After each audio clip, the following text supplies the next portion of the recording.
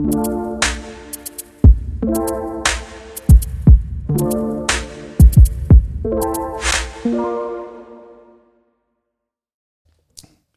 everybody, and welcome back to another episode of BCS Community Connections Podcast. Today on the podcast, I am blessed to have with me two sisters, Edwina Adams, Katrina Smith. You guys know these guys as the owners of Clean Our Cans here in the Bryan College Station area. So we got an opportunity to be able to sit down today and bring them to the table to talk about their business. And there's some real uniqueness, number one, in your business. Number two, just kind of the things behind your business. So I want to get off into that and give people an opportunity to really get to learn about you and your business that you're offering services here in the Bryan College Station area, and kind of talk about where y'all been and where you're going as a business as well too. So first thing we'll start off with, I'll flip it to you, Edwina, first. Let's talk about your background, where you grew up, what brought you here to the Bryan College Station area. All right. Well, sure. Well, thank you so much for having us here. Absolutely. It's already been a pleasure just chatting with you. But so where I was born in California. All right. We won't hold that against you. Our father was 20 years in the military. Yep. He was a Navy corpsman, spent a lot of times with the Marines, though. And so born in California, lived several different places out there. But honestly, his last duty station was in Corpus Christi. Okay. So that brought us to Texas, and we ended up staying. And I've lived in a number of places in Texas since then, Dallas area. And Once you got here, it stuck, right? Yes, Okay. yes. In 2005, I actually came here because at that time, I'm married to a wonderful man. My husband's Jason Adams, but prior to that, I was married. And my ex-husband's job had brought him here, and I eventually came here, but that ended up not being a good situation whatsoever. Gotcha. So that resolved, and I loved the area and was working as a paramedic at the time still, and just stayed around, and I'm still here. So let's talk about that paramedic part, because we kind of just quickly brushed over that. So this was one of those deals in my research that I kind of found unique. So Air Force Reserve? Yes, sir. And flight medic, though, was kind of what I uncovered through all of this. Yes, I initially was a medic, Okay. and then transitioned to the aerospace medical field. We worked on C-130s, Gotcha. was our primary aircraft, and then but I was also trained to work on like KC-135s, which is refueler planes. A lot of people don't know those can actually be transitioned, and you can put what they call stanchions in them, and you can stack patients. Interesting. So it's if you really need a different aircraft, you have ways to convert some. Yeah, and I think most people, when they think flight medic, the first thing that kind of comes to their head is this little helicopter that takes off from Scott and White or whatever, or from, St. Joe, and it picks somebody up, and you're in a helicopter, right? You're like big operation, kind of really functioning in a deal of is this isn't like war? Is it war zone operation? It is war zone. Okay. A C-130 has rockets on it, Yeah, basically. okay. So it can take off very quickly, and what they do these maneuvers where they go back and forth really fast to kind of, in case there's like gunfire coming from the ground. They can also land on even though there's such a big bird, can land in amazing situations and in very short runways. It's a very cool, unique aircraft. They have flares on them for potential rocket. No, they things can like just that. they can take off super fast. They're very and, mobile. Yes, and then they can just like bank really fast. It's a crazy feeling to be on that, to do it, because you're pulling a couple G's when you're taking off. Yeah. I didn't know that until after they did that the first time. They didn't teach me that before. I was like, what just And by the happened? way, there's some patients we're going to need you to take care of while you're doing that as well too. That's what I mean. It's super interesting. Now let me get over here to Katrina. So Katrina, let's talk about your background. Let's talk about where, we kind of know where you were born and raised based over here, unless, y'all were raised in separate households and came back together and we met each other back. So again, kind of same deal, California, but tell me where your transition went, because you also served, and you served naval. So tell me how that kind of worked for you and where you ended up and what your type, because I was more surprised when I was researching. First, I was surprised just to find all this out in general, but then I found out what you do. And then that really was surprising. So if I'd like to hear kind of where you came from in the Navy part of that and where that's structured for you. Sure. After Edwina graduated high school, we actually moved up to Oklahoma. So that's where I graduated high school. And I enlisted in the Navy when I was 17. I originally wanted to do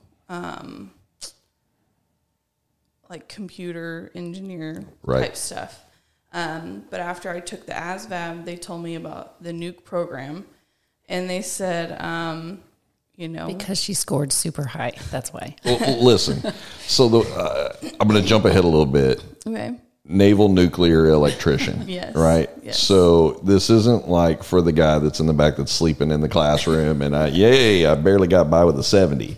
These are for the really smart kids that made it out, right? So you won't pat yourself on the back here, but that's why Dwayne is jumping over there like this is the really smart one of the family. So. And what's funny is they told me what sold me on it was they told me it was the second hardest school in the Navy after SEAL school, obviously. Wow. And it also came with the bonus, which I was 17. And I was like, yes, I will take that. Money. And the re-enlistment bonuses were unbelievable, like 50,000 plus for re-enlisting. And you got rank. Like I got E3 out of boot camp. I got E4 out of A school. And so there were just a lot of pluses to it. But on the other side, it was also a lot of really hard work. Sure. My school was 2 years long. And so my original enlistment was 6 years. So it was like 4 years with a 2-year extension because of my school. So I did a weird tour. I actually did a couple of years at the Naval Academy. My original intention when I went in was actually to do 20 years. My dad retired. My grandfather also retired from the Navy. And I wanted to be an astronaut, believe it or not. That was my original plan. So, and I found out after I got in the Navy that from the nuke program, it is easier to get into the Naval Academy. So I did a couple years there and decided that really wasn't what I wanted to do. I didn't want to do 20 years, And so my last duty station was in Everett, Washington on the USS Abraham Lincoln. It was an aircraft carrier. And so my last 2 years in the Navy, that's where I was. And so when I got out, I stayed in Washington and got a good job. I was actually working for an x-ray repair company. That was my first job out of the Navy. They were awesome. It was like a really, like a small business, And then my chief from when I was in the Navy, that's how I started working offshore. He got hired on after the Deepwater Horizon blew up in the Gulf. Right. They were looking for people with engineering backgrounds. And so my chief had found the job, and they asked him if there was anyone he knew who would be interested. So he emailed a bunch of us. And what's funny is, like, my dream job was, like a physical type job, working outside, and I, like, couldn't ever come up with anything. And even if I had thought of that, I never would have pursued it. Right. But he sent us, like, a job description. You, like, worked all over the world. You worked 6 months out of the year, got paid amazing money. And so I was like, I'll throw my hat in the ring. I really didn't think I would get hired on, being my size and a woman. And I don't think they really wanted to at first. The guy who interviewed me, he was like, maybe you'd be better as an electrician, And, I had no idea what that looked like either. Yeah. And so I'd never been offshore. I don't know what that was like. And but they did end up hiring me. I was the only woman in what they called the Subsea 100 program. And anyway, so how I got to College Station. Yeah. I was flying from Seattle to Houston to Rio. I was working in Brazil when I first started working offshore. And I love Washington. It's beautiful. Not a lot of sunshine, though. you know, and I was Get raised like 12 days a year or I something was like raised, you know, in Texas, and so I had come back to visit Edwina in the summertime, and, you know, they had marine cab, and, like, we, like, laid by the pool almost the whole time I was here, and I was like, I need to come back here. And I could cut out 5 hours of my flight every month, you know? And so I went home immediately and told my roommate, like, hey, when I come home next time, I'm moving to Texas. And she was like, what? You know, and so that's how I ended up here. I just decided to move here with her. You both were military brats, right? I mean, Yes. so moving around wasn't really that big a deal. I mean, every military brat. I mean, I grew up in San Antonio. There's Randolph, all these other places. There's all these bases there. There's Army bases. There's all this stuff, and it's kind of like the hub, really, when you talk about Texas, about where a lot of the military's at. Military USA is what they call it. Yeah, and so a lot of my friends, again, military brats and everything else, and they'd be here for 3 years, 2 years, and then they up and move somewhere else. So that was kind of already in your history as sisters in that family. I'm curious to know, you both end up in a version of the military, right? Whether that's reserve or whether that's in full active duty. Did you feel pressure from that, from being military kids? Was it just kind of it felt natural maybe because you had seen it your entire life? And Definitely. Yeah. There wasn't ever any pressure. Maybe the opposite. I think my mom was like, you're what? Why? Oh, this is where we break the cycle right here. Yeah, and with me, like, I think I knew from, like, middle school that I was going to join. Interesting. Like, what's funny is... Were you doing ROTC or anything like that in school? No, I lived in a tiny town in northwest Oklahoma. They just had the There R. was none They of didn't that. have the OTC Yeah. part. And when I turned 17, it was the summer before my senior year. And it's funny because my dad was out of town, my mom was at work. I called a recruiter and I said, I wanted to do computers. And so I called him and left a message and said, look, I know what I want to do. I'm ready to sign up. Just give me a call. Yeah. And my mom was freaking out because he called me right back and was like, I'm coming over today. And What? We got like, one. What are you doing? Dad's out of town. But I signed up that night, and yeah. That's so interesting. Was your dad like super proud? Was he over there like, yeah, I got another round going in? Or was he kind of like, oh man, I really wanted y'all to do something different? No, I don't think it was like that. I just, my main rebellion was being late, like notoriously like that was my thing. And I'm married to one of those. My dad told me that I'd never make it in the military because I could never be anywhere on time, Yeah. But no, he was definitely proud of us, you know? Like I don't think there was any, he was worried. At one point I was talking to a National Guard recruiter. I was like, absolutely not. Yeah. Like if you're going to commit, let's commit. Yeah. He's like, no, we're not. No, we're not going there.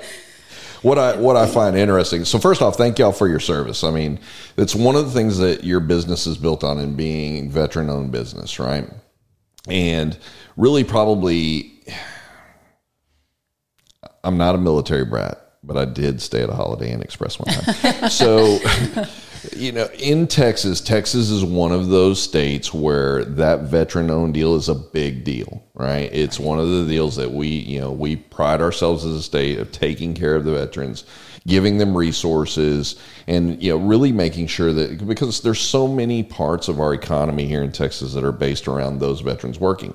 Whether it's initially in, or we also find us being a major hub of an area where veterans who are looking to transition out, going into the private sector, this is one of those states where that happens a lot, right?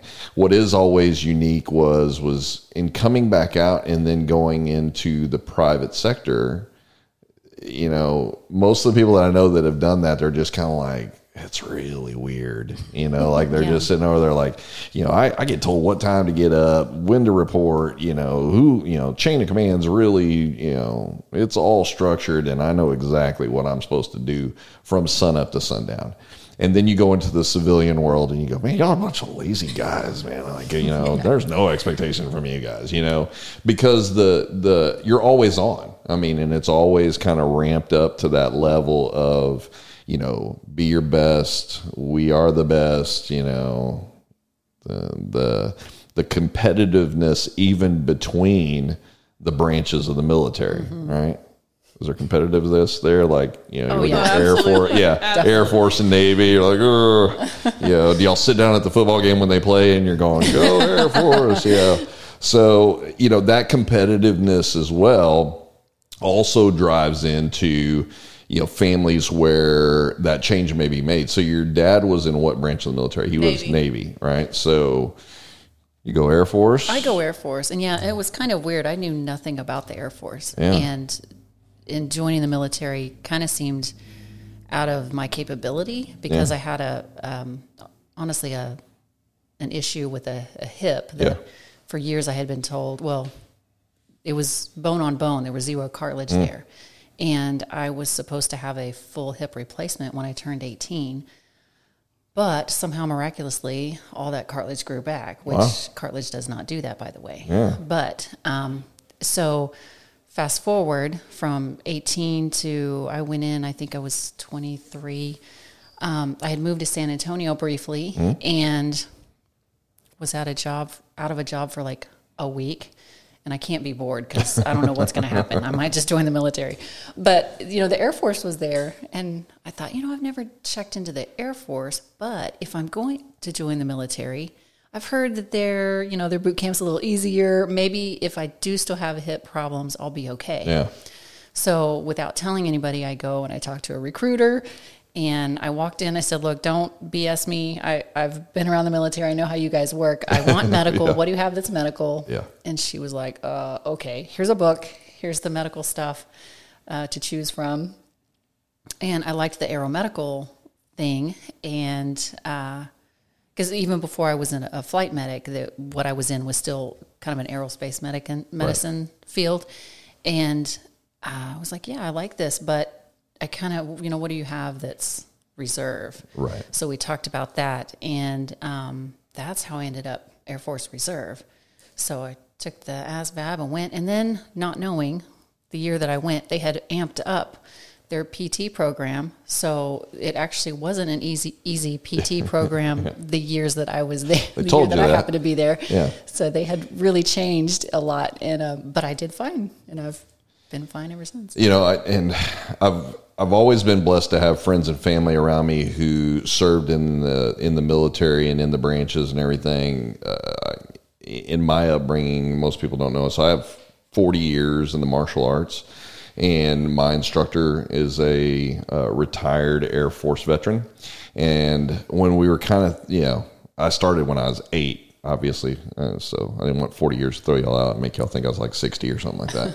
So I started when I was 8, and the interesting part there was when I got to that point of like, what am I going to do? I'm being raised by a single mom. It's not like college is, we got all this money put aside and everything else. He's like, whatever you do, you're going into the Air Force if you do anything. Don't go into any of the other, because they treat their people better than any other. It's true. You know? It is absolutely It is true. true. But then on the backside of the other ones refer to it as, you know, the chair force and, you know, all that kind of stuff. So I have a buddy that, you know, is one of my best friends from high school, that he's a colonel. He just got promoted, and he's out at the Pentagon, like the one place you don't want to be when you're in the Air Force. You have to be, but you don't want to be. He has there. a nicer chair then. He does. He has a very nice chair. He's always home. I mean, I don't know what you actually do, Charles. I'm not sure exactly what's going on there, but I watched him, same deal, move his family around, very close to them and their family.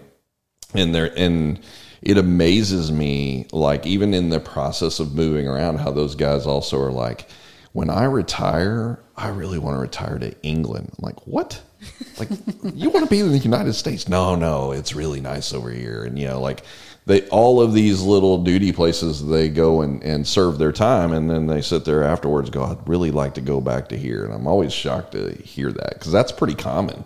Like, they go to beautiful places and, you know, places all around the world and doing their tours and all this stuff. And then, but it's also this idea of, okay, when I transition out, how do I want to transition out? Do I want to transition out as a lifer in my military role, and then I just go and ride off into the sunset, rocking in my wheelchair, rocking in my rocking chair? For some of them, it might be a wheelchair, but, you know, they're rocking in their rocking chair, watching the sunset, and watching their kids and their grandkids around them. For others, this is the first part of my life. Now it's time for the second part of my life, and then they transition into the either civil service role, or then they transition into private, and again, they get to learn the differences between the two when you have to and when you want to, kind of deal, right? So let's talk about your business.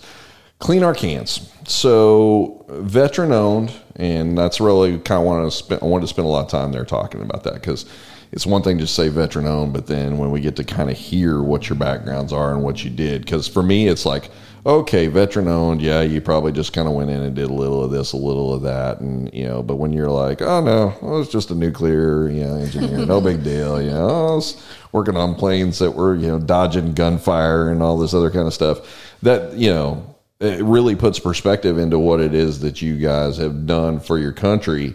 And now you come into that private sector of going, okay, well, where can we kind of find our niche here? So curious to hear the start of Clean Our Cans. I know it was 2014 when you guys started rolling that. So let's talk about how that baby kind of came into existence and what you envisioned when it started. And then let's talk about what you actually do now.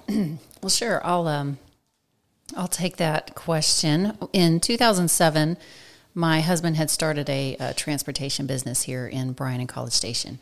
And early on, the first month of starting that, he met a guy from the UK. His name was Charlie, and he came over and was at the fire school for a couple of weeks and used the transportation service just constantly those 2 weeks. And my husband was a driver at that time and just got to know Charlie really well. And one day Charlie says to him, hey man, you should start a trash can cleaning service. And he says this out of the blue. And Jason was like, no man, why in the world would I ever want to clean a trash can? And he was like, no, you don't understand. It's huge in the UK. They've been doing it there nearly a couple of decades, and people love it. And he described how this automated system and how it flips it upside down and sprays it out and it sanitizes it, and people love it. So he was like, actually, that's okay. I kind of get where people would need that and want that. So he tells me about it, and I had the same reaction. He mentioned trash can cleaning. I'm like, who would even pay to clean a trash can? That's silly. Like, that is the stupidest business idea ever. And then he's like, I know. That's what I thought too. And then he told me how it works. And I just immediately was like, oh my gosh, I want to do that. Yeah. So let's just keep a hat on that. And I don't know, maybe revisit this later. And it was about 7 years later that we didn't have that business anymore. My husband sold it, and he went back to school at A&M, and I was ready to just do something new and still had that idea. So I mentioned it to Katrina, and I said, look, I've had this idea for a while, and you want to partner up with me? And she said yes. So I get Edwina's part. Now I got to figure out like how we get you off of like, you're in Washington and you're doing all these things and you're in this, growing field of where I didn't even think like I said earlier, I didn't even think I was going to get a chance at all of this stuff. And now she reaches back to you and says, hey, I've got a business opportunity. And are you phasing out of the Navy at that point, looking to come in? Are you already in that role at private sector? And how does she get you hooked onto this? Yeah, I had actually been on the Navy for a while by that point because I was already working for the offshore drilling company. So you were in for 6, you get out, you actually go to the drilling company as a part of private sector. Yeah. Okay, gotcha. And so I joined more as like a silent partner. Gotcha. Like I'm willing to contribute because I believe you can run a business and make something of it. Listen, you got a big sign-on bonus for your extension. We're going to need some of that money. And so when we started it, like I said, I was in the middle of a huge project and I was working crazy hours, 7 days a week. And so I really wasn't able to contribute. And then, they moved me to Australia at the end of that year after we started. And so I really was not contributing anything other than, like money. And which was big. Yeah, listen, that was we don't undervalue that part of it. Yeah. Yeah. And honestly, like I wasn't really interested in getting really deeply involved probably even less so than I should have been, Yeah. you know? Do you have that same thought, like trash can cleaning? Yeah. I never wanted to clean a trash can, Yeah. to be honest. Somehow I don't think that came up in the study of nuclear electrician. Like, this is how we clean a trash can. Yeah, it was not high on my radar. But, you know, like things just kind of, the oil field was kind of took a downturn. You know, when I moved to Australia, I was supposed to be there like 2 to 4 years to do a big project. They ended up canceling my project, I think 3 months after I got there. And so I felt like God kind of started getting me ready then. Because I didn't know how long I was going to have my job. You know, I thought I could just get let go anytime, you know. Yeah. I was in projects. They weren't doing projects anymore because there was no money for that. And so I started paying off as much of my debt as I could, you know, and like I quit finally in, I think, August of 2017 was like my last paycheck from that. But like earlier that year, it was like God's like, I'm calling you out. You know, you're going to do something different. And I didn't know. Again, it was like only a couple months before I actually quit that they found out Jason got accepted to Wheaton and that they were moving up there. And so she was like, look, you either have to quit and run the business or there is no business. Yeah, or we sell have it. to sell it. And so I did. That was 17? Yeah, in 2017, my husband got accepted to a grad school in Chicago, Yeah. and I told her, I'm like, look, I know it was never part of the plan for you to Right. run the business or just whatever. money. So I'm not going to be mad if you don't want to do this. Like, I don't want to sell the business. We've 3 years in, we have loyal customers. Sure. We've had an employee, and things were running. They were growing every year, and so it was sad to think of shutting it down. Yeah. And I was like, oh, I really didn't want to hurt the customers. You know, I'm like, we're really going to leave a void for them. And Well, there's no other business doing it. I Right. mean, when you say void, it's not void. It's, nobody's there to even try and pick it up, even if that Right. were the case. You would be forced. That's not a good sign when you hear those things. For us, that's where we've made a mistake, just in case y'all wondering. So the interesting part of that is there's nobody to fill the role. The only way that role gets filled is if you sell it and somebody decides to continue it on. Right. But your obligation, because that's really kind of what you're describing here, is like you've built this foundation with these customers that have carried you for 3 years. And I knew most of them. I mean, even though it was like hundreds of them, I knew them all by name. Right. I mean, I had a lot of personal interaction with them. Yeah. Many of them I had met because I cleaned their trash can first. Yeah. And it ended up being very fun and personal, more so than I ever imagined it. And so going back to me telling her, look, we're moving and it's going to happen pretty soon. Right. And I know this is out of the blue, but either if you want to quit and run the ops here, I'll take all the back end stuff. You know, I'll do, because I like the marketing and the bookkeeping, and I'm like, I'll do all that. Right. But we just need some oversight here. And I don't know, that's where we're at. And she was like, I'll quit. And I was like, what?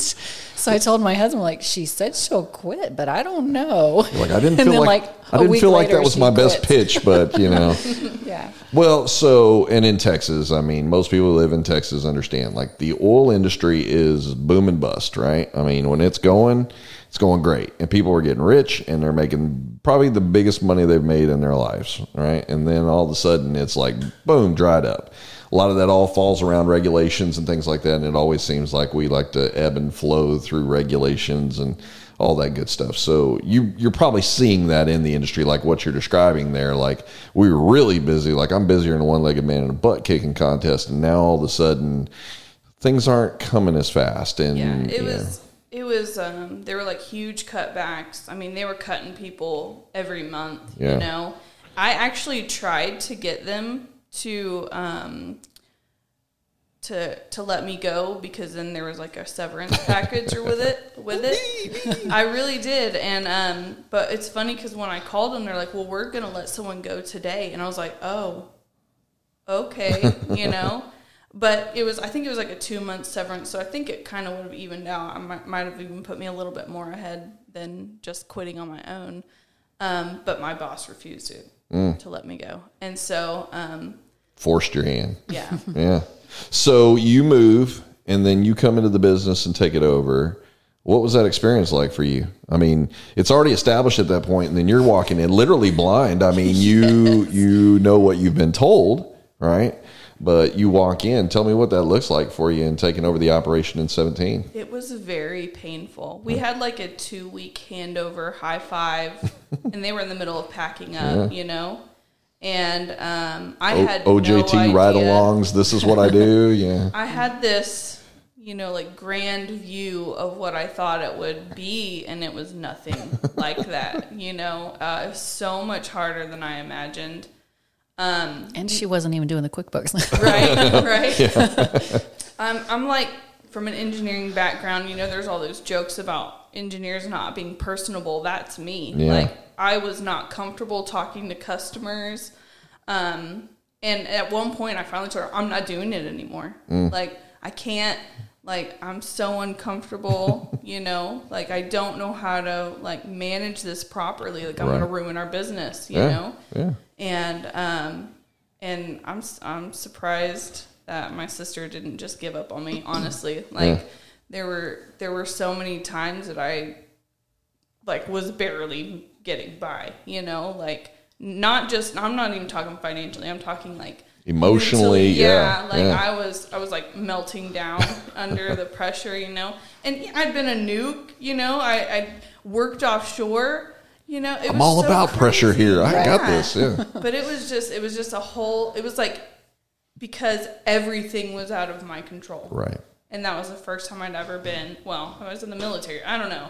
It was just such a different experience. Well, I'm sure there's probably this personal obligation that kind of goes along with that in the military, you know, yeah, we're all a team, but we're all, right? You've got all these different levels of structure that's around you and everything. You go into the private business now all of a sudden, and I'm imagining that it's, oh my gosh, my sister has built this, and I don't want to screw this up. But I also don't know that I'm cut out for this. Is that am I in the right field here?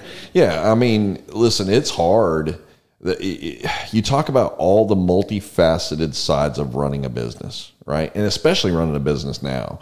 Like, if you ran a business back in the 90s, that business for advertising and all of that stuff looked completely different than it does now. Right. Like, you know, you took advertisement out in newspapers and on TV and, you know, that kind of stuff. And now, like, those avenues have not evaporated, but they're just not where the majority of potential customers are at. Most of them are all sitting there in some social media format or another. And we'll kind of get in on that and talk about it a little bit. But then when you're not front and center, because in your role in the Navy, it really is kind of like, I control what I'm working on, right? Like, I give you the project that I've been working on, and, you know, you don't have to interact as much, at least, or the people that you're interacting with all have common base ground. Right. Whereas, like, we get each other. You know what my job is. I know what your job is. So it's almost kind of like the little mind melding thing between those. Now, all of a sudden, it's you and an employee. Y'all had one at that time? Mm-hmm. Yeah. So it's you and an employee. Here's this really personable business model that's been handed over to you. And now, don't screw it up. Right? I mean, that's pretty much probably how you're feeling at that. Yeah. So you're feeling the pressure of, I guess, being outside of a comfort zone.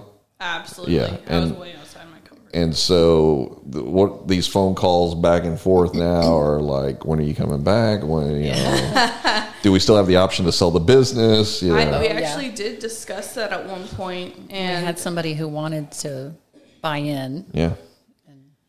But again, it goes back to, you know, it was our employee had quit, and it was just, again, it was so much harder than I imagined it being, you know. And so I was like, I don't think I can do it. You know, I think I really just want to sell the business and do something else, you know. But again, it was like, God was like, no, that's not the plan. Not today. You know? And what's really crazy is like a couple years before this, I had heard a pastor from like Africa or something saying, you know, Americans don't know what it's like to just rely on God. You know, we have so much prosperity and everything. And so in my not really knowing what I was asking for, I told God, you know, like, I want to know what it's like to just rely on you. And he was like, girl, I have an opportunity for you. Yeah. You know? Well, I mean, that's just it. I mean, he's going to intervene and make a way where you don't see a way, right? Like, you're just sitting there going, man, I'm at my wit's end here, and this is not me. This isn't cut out for me. You know, I thought this is what I wanted to do. I mean, we can talk here as business owners, and we can say most people who think of, I'm going to start my own business, like we were saying in pre-show, we were sitting there, most people think I get to make my own hours, and I get to do what I want to do, and I can work when I want to work. And they don't realize everything that goes into that. And especially when it feels like, in your case, it's just you at that point, you start feeling that pressure of, not only am I supporting myself here with trying to make money in running this business as well, I have this extreme amount of pressure from the person who's been running the day-to-day operations up to this point that I've taken over to not screw this up and to ensure that we're continuing to grow and not like, hey, Edwina, when you get back, I still got like 3 of those customers left that, you know, we had. I just ran all the rest of them off or whatever because I didn't want to talk to any of them.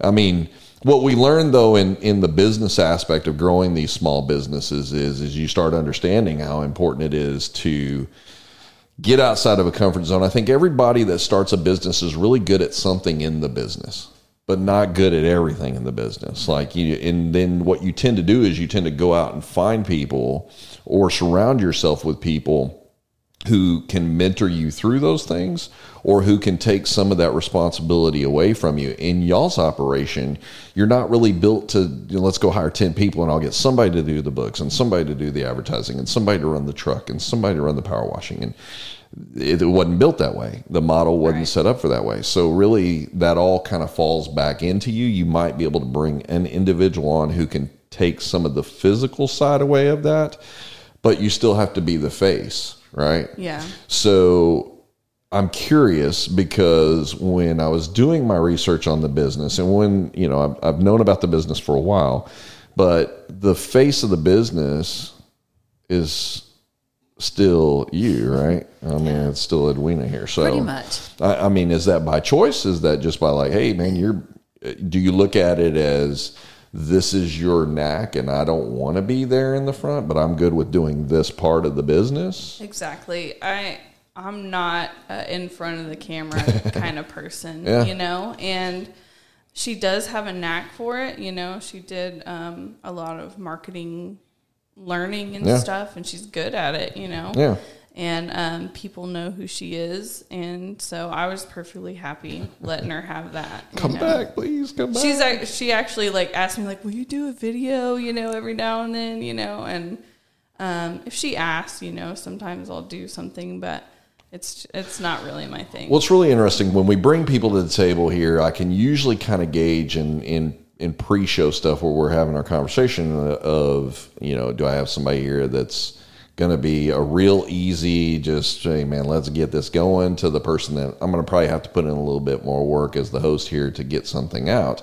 I've even had the ones that sat at the table go, I am scared out of my mind, right? Like, just I don't know that this was a good idea, and I hate my boss that sent me here, that kind of stuff. For you, the one thing that I learned over the years, was most people would be shocked to find that at one time I was really an introvert and really not an extroverted individual. I tell people all the time, like one of my courses that I took in high school was speech. And the first thing you had to do in speech class, you're supposed to get up in front of the entire class and you're supposed to say, I'm Lowell and I like Care Bears. You have to tell them all these little things about you and stuff. And I couldn't. I mean, I froze. Now we're talking about at this time when I'm taking this, I am 14, 13 years old. So you're in those awkward years. But also what most people didn't know, at 12 years old, I was a black belt in martial arts teaching adults in a class that I had to talk and train. And, I was really, it was one of those deals. Like, I had guys that would come into class and like, why is this 12-year-old kid teaching me? And I just go, why don't we put some gloves and gear on real quick, and I'll show you why I'm where I'm at and why you are going to want to listen to what I have to say. And what was really interesting, I couldn't make that here transfer into the speech class for me. But what I found over the years was the reason it didn't resonate with me, because I wasn't passionate about it. Right. The things you're passionate about, go all day long talking about that stuff, right? And so, and it's not to insinuate you're not passionate about what it is that you're doing. It's this idea of, where do I fit? Like in our business model, where do I fit? We have 3 owners that are in the business here. We all serve a different purpose within the business. And we all know, like, this one's way better at this. This one's, much more organized than this one. We kind of know those little pieces. But as a whole to the business, it's the 2 of you kind of interlacing those great pieces. Like, I'm going to give you marketing and advertising and face, but I'm going to be over here on the operations backside over here going, okay, truck needs to be serviced. This equipment's broken down, Right. Let me find out what this electrical problem is over here. Get down underneath this thing. Yeah.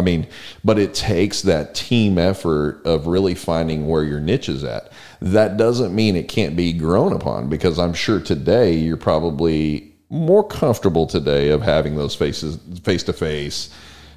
But I also found, I guess, that one little tick in the back of your head when you're not good at talking to folks is the idea of going, man, I'm going to say something stupid and they're just going to think I'm an idiot, right? It's, you talk yourself into these closets of monsters that don't really even exist. Right. When you really find out that if you talk about what you're passionate about to people, they really tend to gravitate to you anyway. Like, we're sitting here today and we're talking about cleaning a trash can, right?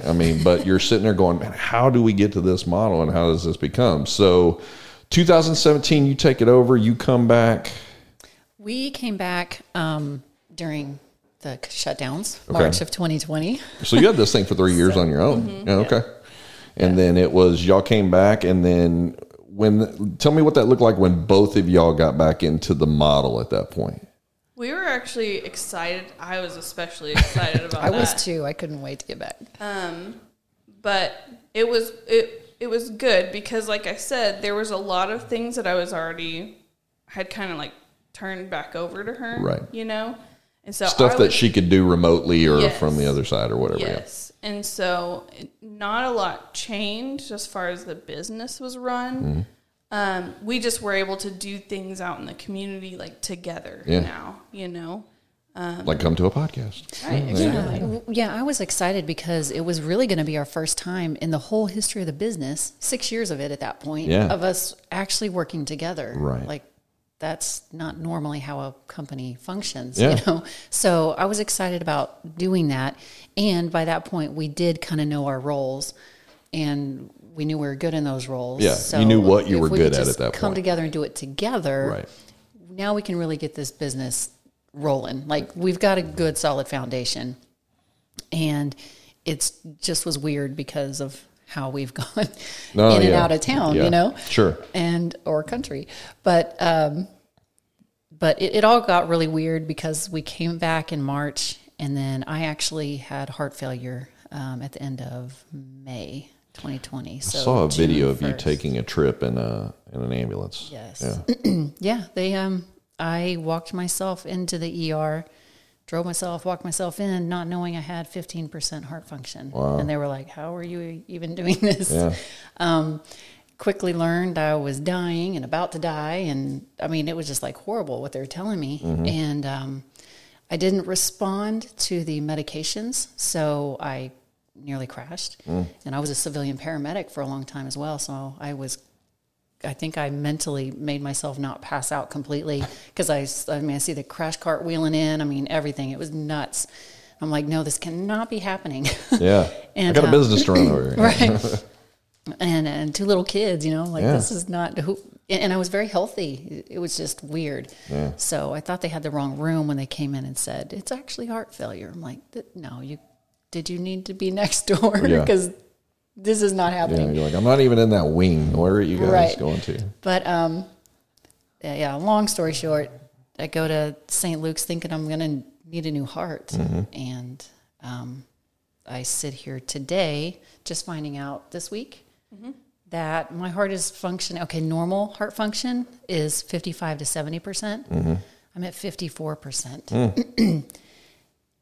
It's amazing. Somebody's looking out for you in your Yes, life. I mean, definitely. you know, Legitimately, God, I've had two full physical healings. Yeah. Yeah. That can't be really explained. They right. can't, yeah. So, I mean, you know, God's got to have some more cans cleaned. I'm just saying, man, you're not going anywhere for a while. Yeah. I mean, so let's talk about the services for the people that don't know. I mean, people who are sitting down listening to this and know what Clean Our Cans are. They kind of know what that already is. Let's walk them through the service of what that looks like from start to finish. Like, I'm signing up as a new customer, and what does that look like? But I also want to talk about, when we're done there, the other services that you have that maybe aren't just front and center. I mean, visibly people see the truck driving around, right? And it's unique. You know, it's not it is your average truck, but it's your average truck with a big old piece of equipment on the back of it. So people see it rolling around here. The crazy part, like in watching the videos of how it operates and works, is I think where people are most fascinated at, like when they see it actually do what it does. But let's tell our listeners what the business is when we talk about Clean Our Cans, and then what that looks like. Like, who wants it? Yeah. Well, it's actually sanitizing. So it's more than just making the trash can look pretty. But when we first started, we did have to really educate the community, because we were one of the first services in America at that time. Now there are hundreds, but we were literally probably less than a handful in America at the time we started. 14. Right. Yeah.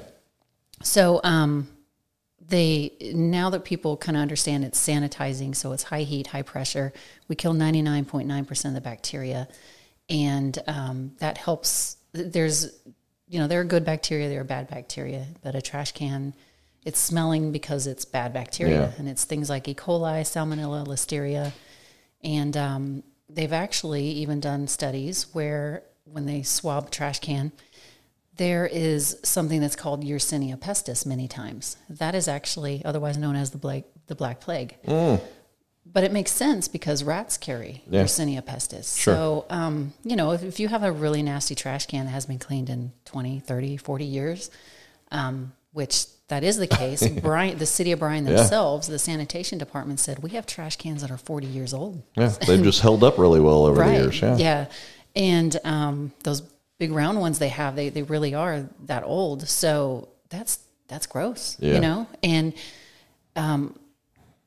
with a medical background, I know that the CDC reports that salmonellosis, upset stomach, things like that. There are hundreds of thousands of cases a year that people have that just in America. Yeah. Well, how many times are we and not to say it's always from a trash can, but how many times do we legitimately grab the trash can, pull it up to the house, and then grab our car handle, pick up our kid? Well, listen, I mean, it's that same purpose of going, why do I need my trash can clean? Most people don't need their trash can clean until it smells, or until that piece of plastic has been stuck to the bottom of my can since my kid was 1.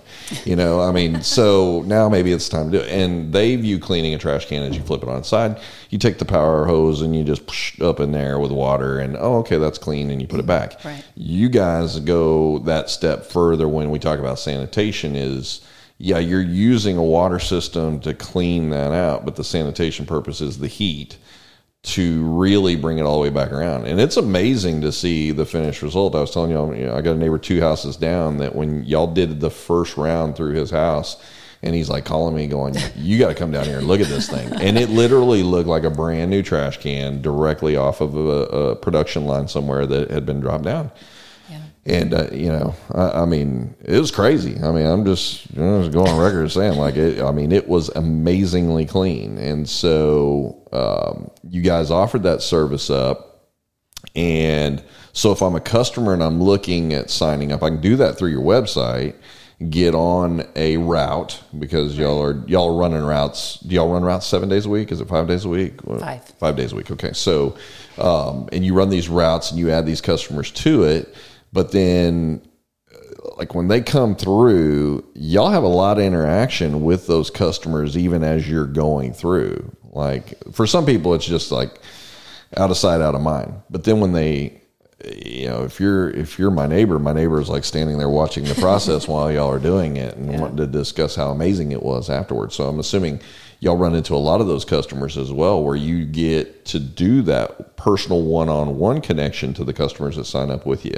Right. And I feel like, I told you, God told me I couldn't sell the business. And that's basically what he told me. He's like, I want you to drive the truck, just go out. And I think that's what really started turning the corner for me as far as, it gave me more pride in our business, like being out there and having interactions with our customers. And like we have amazing customers, I never realized how excited people would be about a clean trash can. But there are like neighborhoods where like the same little kids will run out and are so excited to see the truck, and people will come out every time I come and they're like, oh, thank you so much, for cleaning my trash can. I've had people give me tips, cookies. Bring me drinks when it's hot out, cookies, snacks, so it just, it kind of blew my mind, and because of that, then I started having relationships, and it was easier to, answer the phone and have, those conversations. And now, a lot of times when I'm out, I'll sign people up on the street, and whereas before, I would kind of avoid people, but it's just, was really one of the big turning points for me was, being out on the truck myself. Do you feel like, because we've, on the religious side of this, and I always try to say, I try not to get too religious on the podcast, even though I feel a certain way about all of that personally, which is perfectly fine by me. Sometimes it's not with others, but I've always viewed my connection with God as being, you're here for a reason, right? Right. I'm not going to tell you what that reason is. This isn't like this is what you're going to do. It's a push-pull, a lot of times push, where it's like, hey, here's what I've got in mind for you. But I'm always mindful to the idea that, especially when it comes to people interaction, I'm always mindful to the idea of God saying, you're here for this reason. And I really, in a lot of cases, like in my head, play that it's one reason, and I don't want to miss it. Yeah. I don't want to be the one like I'm standing there in front of him and he's going, gosh, dang it, Lowell, I put you there for this one thing and you missed it, right? And so, and it can be simple. It can be as simple as that one interaction that you had with that customer that just starts from, man, that's really cool how you clean the trash can. And the next thing you know, you're finding out that this person's struggling, that there's some things that are going on in their life and they don't have that outlet, that avenue, and you become that person. Imagine how odd that is that, Katrina, the introvert over here who just wants to drive the truck, is potentially the shoulder to somebody that God has pushed toward you to interact with. And maybe it is just that an exchange of testifying, right? Yeah. Both of you have stories where you can feel that push, right? Or you can feel that redemption. You can feel that the healing. You can feel everything else that kind of comes back as unexplained. You can't explain how you go from this is what I want to do, this is where I saw myself going, to never in a million years would it be driving a truck to clean trash cans. And you can't, sit over here and say, how do these things happen physically to me? Allow me to start a business where I can tug my sister away from something that it is that she said she wanted to do. We end up in this family unit, and now we're viewed as this operation that helps people, indirectly. And, because most people think in the terms when you start, when we put the religious umbrella under there, we think of that as helping people directly, where really, quite honestly, it's probably called and felt more to be serve, right? I'm getting paid to do this stuff, but I really feel like I'm serving people in something that they may or may not know that they need, but then it also opens all these other doors to those connection points. And really, it's still, in its root, is still about people. It's still about, these cans are just the They're just the little middle ground part of what we do, but it's the connections that we can make from having a business that deals in this to be able to put us directly in the paths of people that are going to make us better, and that we can potentially make them better and be sounding boards to grow their faith off of those things. Yeah, that's interesting that you bring that up because, again, I told you I was like really struggling with the business. And even after driving, like, I think I was just worn down. Sure. And I remember Edwina asked, she sent me an email and was like, how can I motivate you? Like, what can I do? And I was like, man, if I knew that, I would have done it already, And I really just had a moment where I was like, God, you asked me to do this. Like, you've got to help me, because if you don't, like, I literally can't make it another day. And it may have, I don't know if it was that day or that week, but because I remember she had just sent that to me, and I hadn't replied yet because I didn't know what to say, And it was crazy. A couple days later because you called me. Yeah. So I was in a discipleship group, and our leader had sent out a message and said, like, somebody needs prayer, like, could anyone who can come, And I was late getting there, and I almost didn't go, but I felt like if I didn't go, I was going to miss something. Sure. And I was like, okay.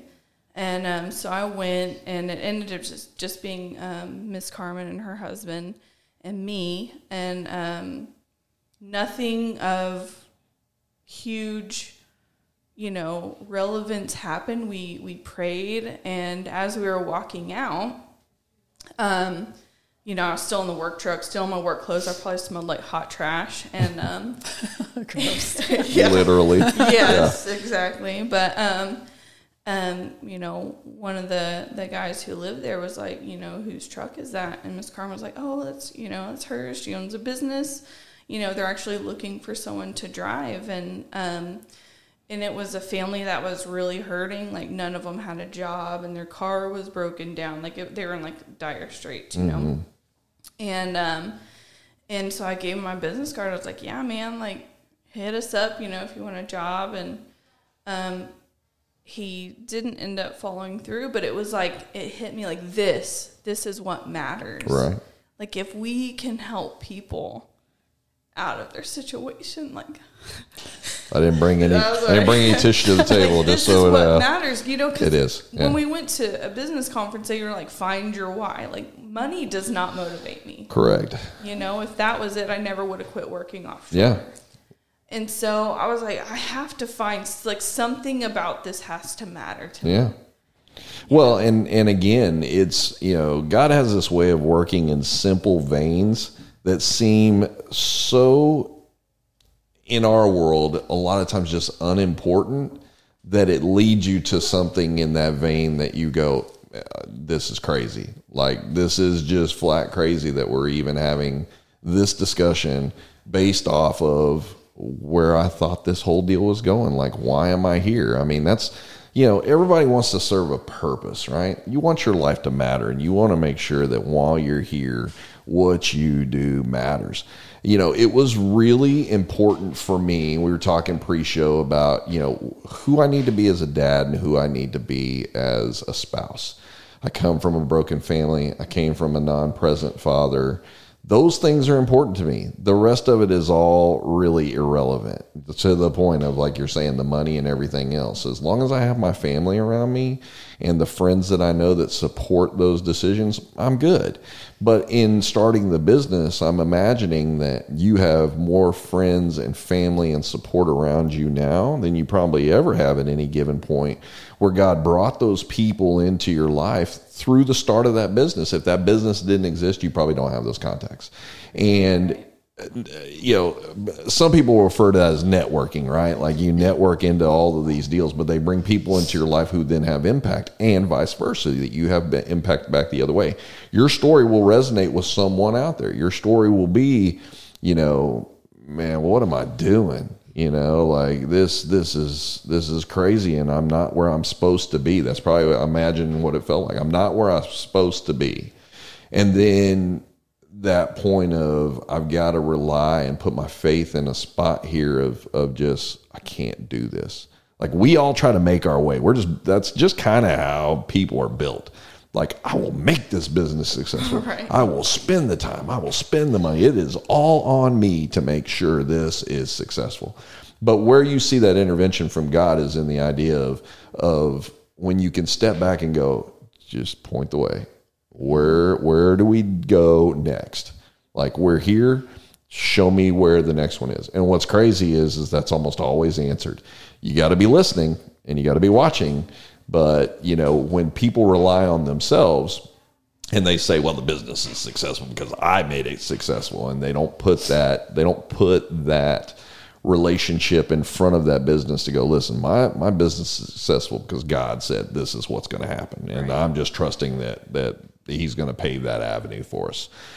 And those little doors that open up, because here we are now, when you removed from yourself in 2017 to join the business, and here we are 4 years later, and people get stuck in the past, the what ifs. Man, what if I'd have never come and joined my sister and just stayed where I was? My bank account would probably look a lot better. I'd be doing stuff that I really wanted to do in the beginning. But then it's also for you coming into a business and developing an identity that really doesn't match where you saw the rubber meeting the road. Like you come in and you paint your identity for yourself in life, right? Like you just say, like, I'm a hard ass, or I'm a really nice guy, or I'm whatever. And then you live in that life that you think is important. But then when the push comes the other direction and you start feeling that confliction in your life where you're just going, man, I keep working hard. I don't understand why the money's not there. And you don't realize that, like, you've lost your way. You've lost your anchor of what it is that really matters. At the end of all of this will be the funny part here. At the end of all of this, if we make millions and millions of dollars running businesses here in the Bryan College Station area, that feels good for now. Right. But I can't take it with me. Yeah. And what does it really do? Like, or do I use that money to make the difference? Do I use my business to make the difference? I don't view our business as a business model to get rich, because it's not, by the way. But I view my business model here as an opportunity for us to create an experience for people to build relationships. And that's really, I've said time and time again on this show, we're not number one at what we do. We're actually number 2 in town. And I'm perfectly okay with that. I don't want to be number 1, because number 1 doesn't focus in that vein. Number 1 focuses in the entire United States, and they got people all over the place, and they're bringing all this stuff in and everything. I don't want that. I want to be able to know who my customers are. I want to be able to get to learn people as they come in and learn about their business, their family, the things they got going on. So when you walk in with us and you've done business with us, it looks like, hey, your kid had a soccer game the other night. What was the score? Did they do okay? Are they in the playoffs? It's not, now serving number 35. Step on up to the counter. Let's write your order and let's get you out of here. Right. I had seen that in the movies, the small business where everyone's like family. And it really didn't hit home to me, like, how much that was true about our business until her heart failed. Oh, man. Here we go. Sorry. But I was hesitant. A friend of ours had started a GoFundMe. She was a customer of ours, but we had used her as a beautician as well. And I was like going back and forth about whether I was going to put it on the business page, but like people did not even blink about donating it. We were just so shocked. Like it just like skyrocketed, and I was like, man, like I never imagined. Yeah. Like,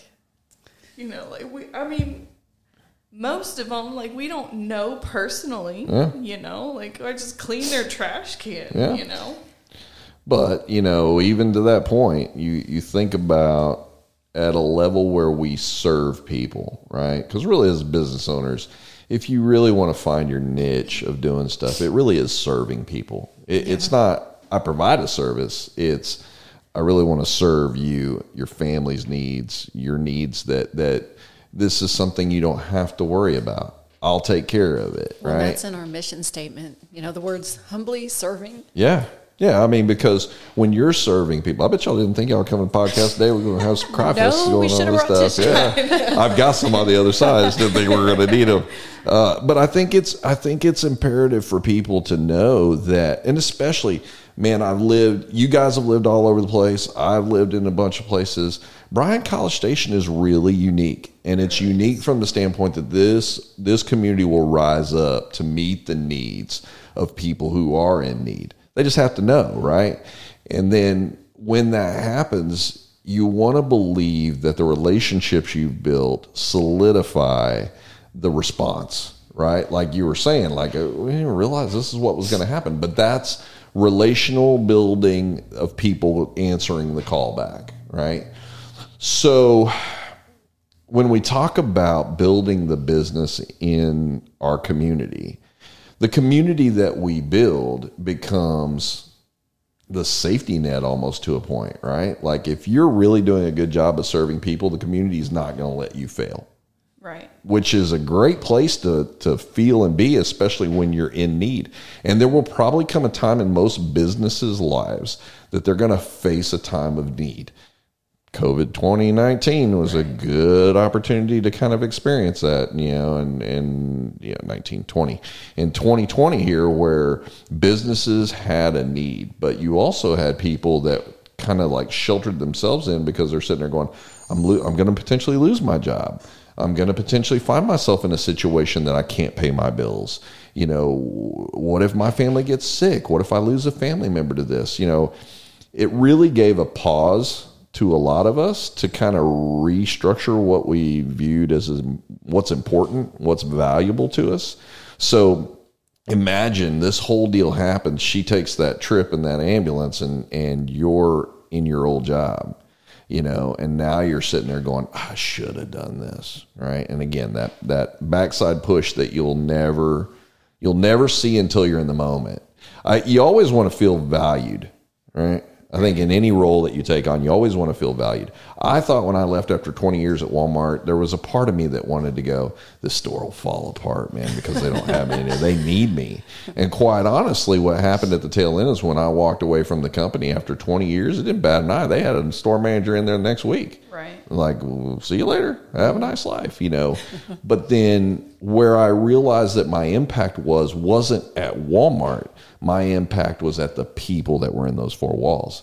So then when I leave, I still have relationships with those people. We still talk to daily in some cases to some of those folks who are out there going, man, we miss you. But I also realized something that was really important. I didn't want my eulogy to be something like, he was a really good boss. That sucks. Who wants that on their eulogy? I don't want to know how hard a worker I was or, you know, how great a boss I was or whatever. I want people to say that I was a valued friend, that I was there when they needed me, that I was a voice of reason, that I was a help when they were at their lowest point. That's what people want to build out of that business. They don't want to build out of the business that, oh, it really sucks that Edwina didn't make it. Now my can's never going to get clean again. I mean, that's not the eulogy. The eulogy for us is the impact.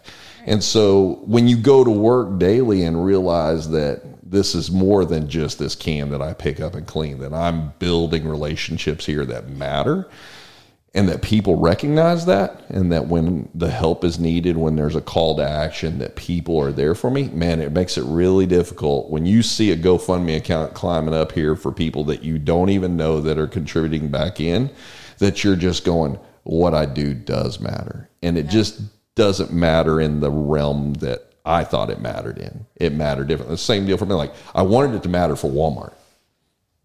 That's what I wanted. But that wasn't where it laid. It laid in the people that were there and being the impact for those folks. Man, we have testified, people. Right. We have got some testifying going on up in here. There's a quote by Zig Ziglar that I love, and I feel like it really came to life in that. And it's, you know, you can get what you want if you can help enough other people get what they want. Absolutely. And those avenues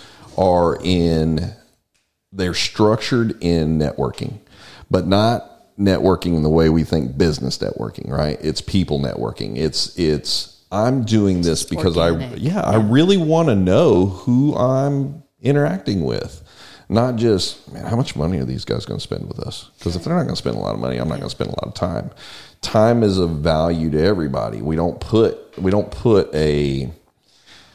sit there and look at a monetary price on the time that you invest, right? We do that when we look at a P&L and when we're looking at a business and we go, gosh, dog, I am working 80 hours a week and I'm in the negative. How did this work at the end of this month? But when you invest in the people, the P&L is at the end of everything. Yeah. You can't open it on a weekly, monthly basis and look at it. God will straighten up your P&L when you get there and let you know. And even as we've grown, before I said even though it was several hundred, I would know the people because I would communicate with them. Right. Just knew who they were when they signed up. Just got to know them after they signed up.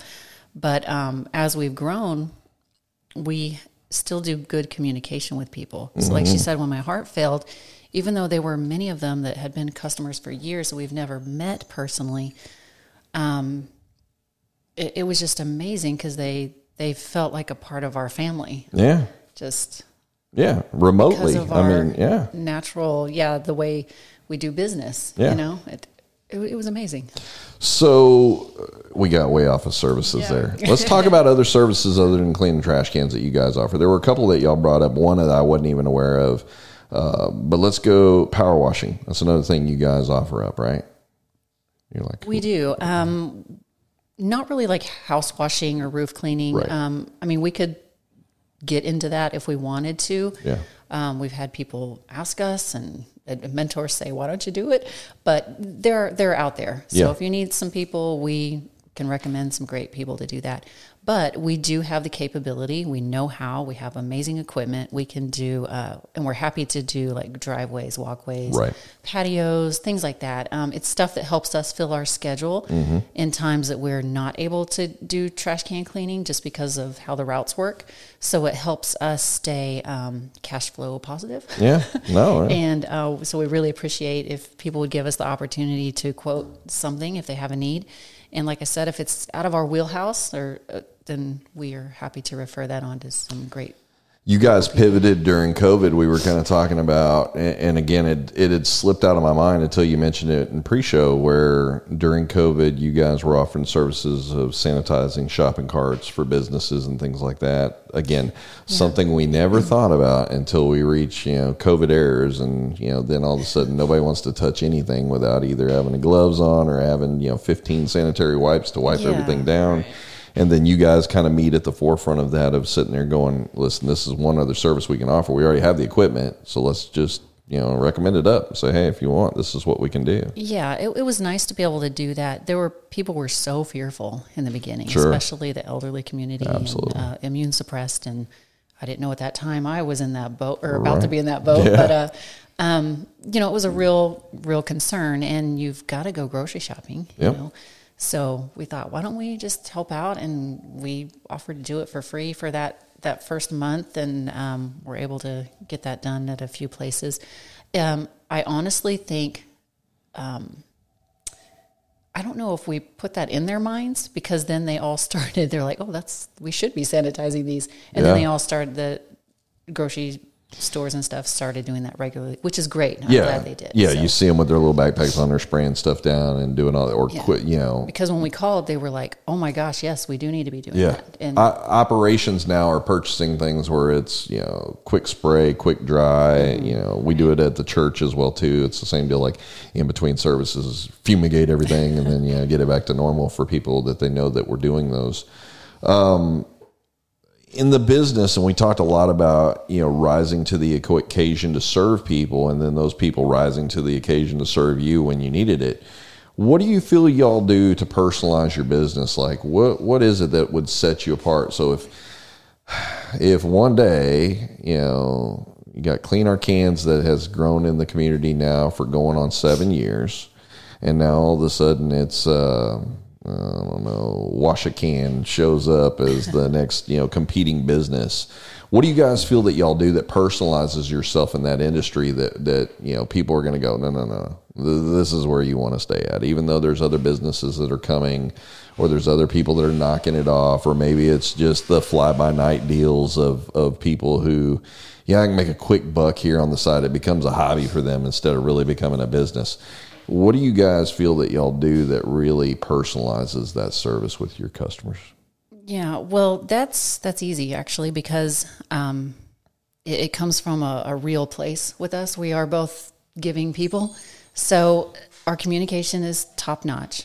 We stay on top of that because that's how I would want to be treated. If I had regularly scheduled anything, I would want to know, when are you coming again? And, things like this. So people are really appreciative of that. When I draft emails and communication, I'm just, it's professional, right? But it's like I'm talking to my grandma. Yeah. That's the way I think of it. Like, how would I want my grandma to receive this?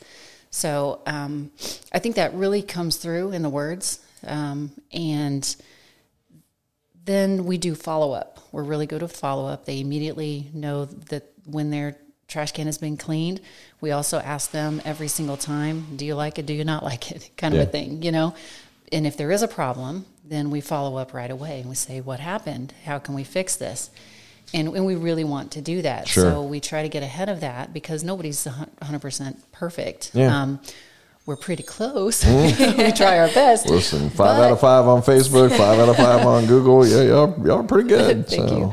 But problems can arise, or maybe something happened we wouldn't otherwise know. So we also communicate that we do want to know. It's not one of those like, don't really tell me because I'm not going to really care. I really need to know, and I want to know, is there a problem?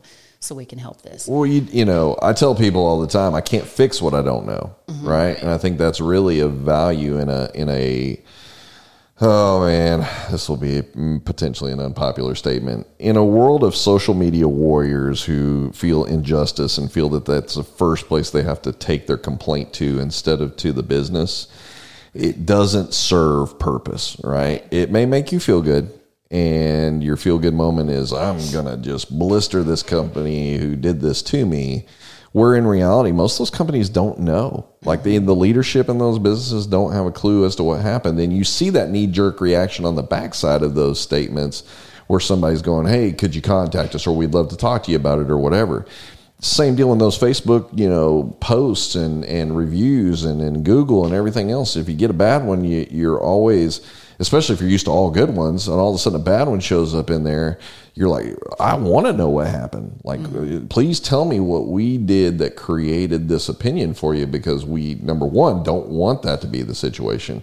And number two, if it's something that we are doing or that we didn't do, let us fix that for you so that we can show you that we're committed to running a 5 out of 5 company, not a 4.8 or a 4.9 out of 5 company, that you set that industry standard for yourself as a business. But I'm always frustrated at, we get to hear about it after. Like the bomb's exploded, and then it's like, okay, let me go find these 15 pieces that I got to go find to put this back together.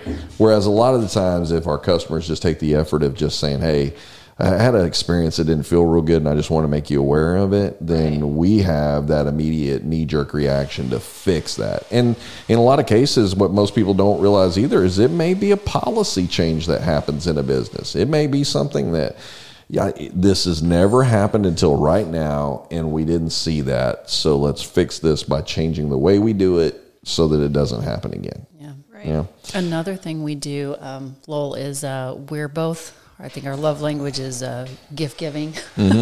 And we like to do that with our customers. As a matter of fact, there's on our sign up form, we even ask, what is your favorite snack? Yeah, because we just may randomly give you something. It's a little insight to people. Yeah, that they're not going to put it inside your trash can in case you're wondering. So. Well, it although it's perfectly clean, look inside your trash can for your favorite item. Yeah. I think that, in the business world of what it is, first off, we talked about the uniqueness of, number one, having sisters. Number two, having females. Number three, having veteran owned. And then getting to hear, like, this wasn't like a brainstorm, like we were both sitting around the table and said, this is what we need to do. Having somebody else reference in a point and you go, you know what, that doesn't exist here. Meeting a need that really isn't a need that most people think they need Right. until you get them to realize, hey, you need it, you know, or that when they do it, like we were talking about during COVID, did you guys see that decrease of business where people were trying to shore up maybe some of their bills and, you know, where can I save some money at? You said that really never kind of materialized for you. It didn't really drop off. People's like, this is something that can't go away. We totally expected a lot of that. Right. And there's been very little. Yeah. I mean, it may be just a handful. Yeah. I mean, for people who've gone through and really broke down their personal budgets on stuff, they start finding like, oh, that Coke a day really kind of adds up or whatever. But then you also see in those people's lives where they're sitting there going, listen, I can't give this up. Like there are certain things that are just not up for discussion. And that looks different for different people. Mm-hmm. But a person who's never had their can sanitized and completely cleaned out and see what it looks like and then think like what we were talking about, how much bacteria can potentially be on there. I have my, 7-year-old run out to the curb, grab the trash can, bring it back up. And of course they're dirty little rugrats. They don't clean their hands before they come inside and grab the snacks and start throwing them down their mouth and everything. It's not one of those things that we tend to think about as being something potential, but then you also look at it and go, it was a service that I needed that I didn't know I needed. And that's really kind of where y'all rose to the occasion to meet a demand of service that, again, it's kind of like wearing a mask, right? I mean, we didn't need it until we needed it kind of deal. And now then it went from, I just need a mask to, I need a mask that has nice little blingy little things on there that spell my name. Right? Yeah, spell my name out, do all this other stuff. I mean, everybody rises to the occasion of where the customer is. So in saying that and talking about your 2020 and then moving to 2021 now, and there's still not being a lot of clarity in where we're going to eventually end up 2021. We know that vaccines are now out in the public and they're starting to see that kind of move in. What do you guys see for the future of Clean Our Cans? Are there things that you guys and y'all's little private talks have kind of sat out there and go, man, where's a place? Because I think every business always wants to go, where can we grow next? Or what's a service we can implement in? Because some of these services you guys didn't offer in the beginning. I mean, do you want to talk about the concierge thing? Or, yeah, we can talk about the concierge. We've had that a couple of years now. I mostly just advertise that to current customers. Yeah. It's not on our website, but once you're a customer, you kind of find out we do this.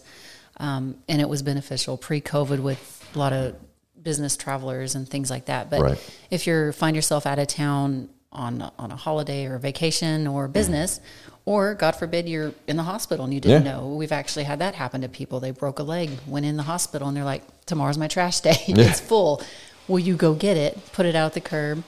Well, we say, hey, we can go get this for you. Put it out at the curb. And when it's done being collected, we'll roll it back up. Yeah. And then you're not getting an HOA fine just because you're out of town or in the hospital. So people found that very beneficial and used it. We've had property management companies use us, and in bulk, know, they had a lot of properties. They would have us go help with that, and then the power washing. So anything on the horizon? Things y'all kind of tossed around a little bit? We could definitely use a second vehicle. We're just budget-wise, we can get away with the one, and we would love to add a second one. Because y'all are servicing College Station and Bryan. It's not like y'all are just in one location. And so when y'all lay out your map for how you've got a service, are y'all running that? Because garbage is weekly. So and y'all also do recycle cans as well too. So that's bi-weekly and for most people.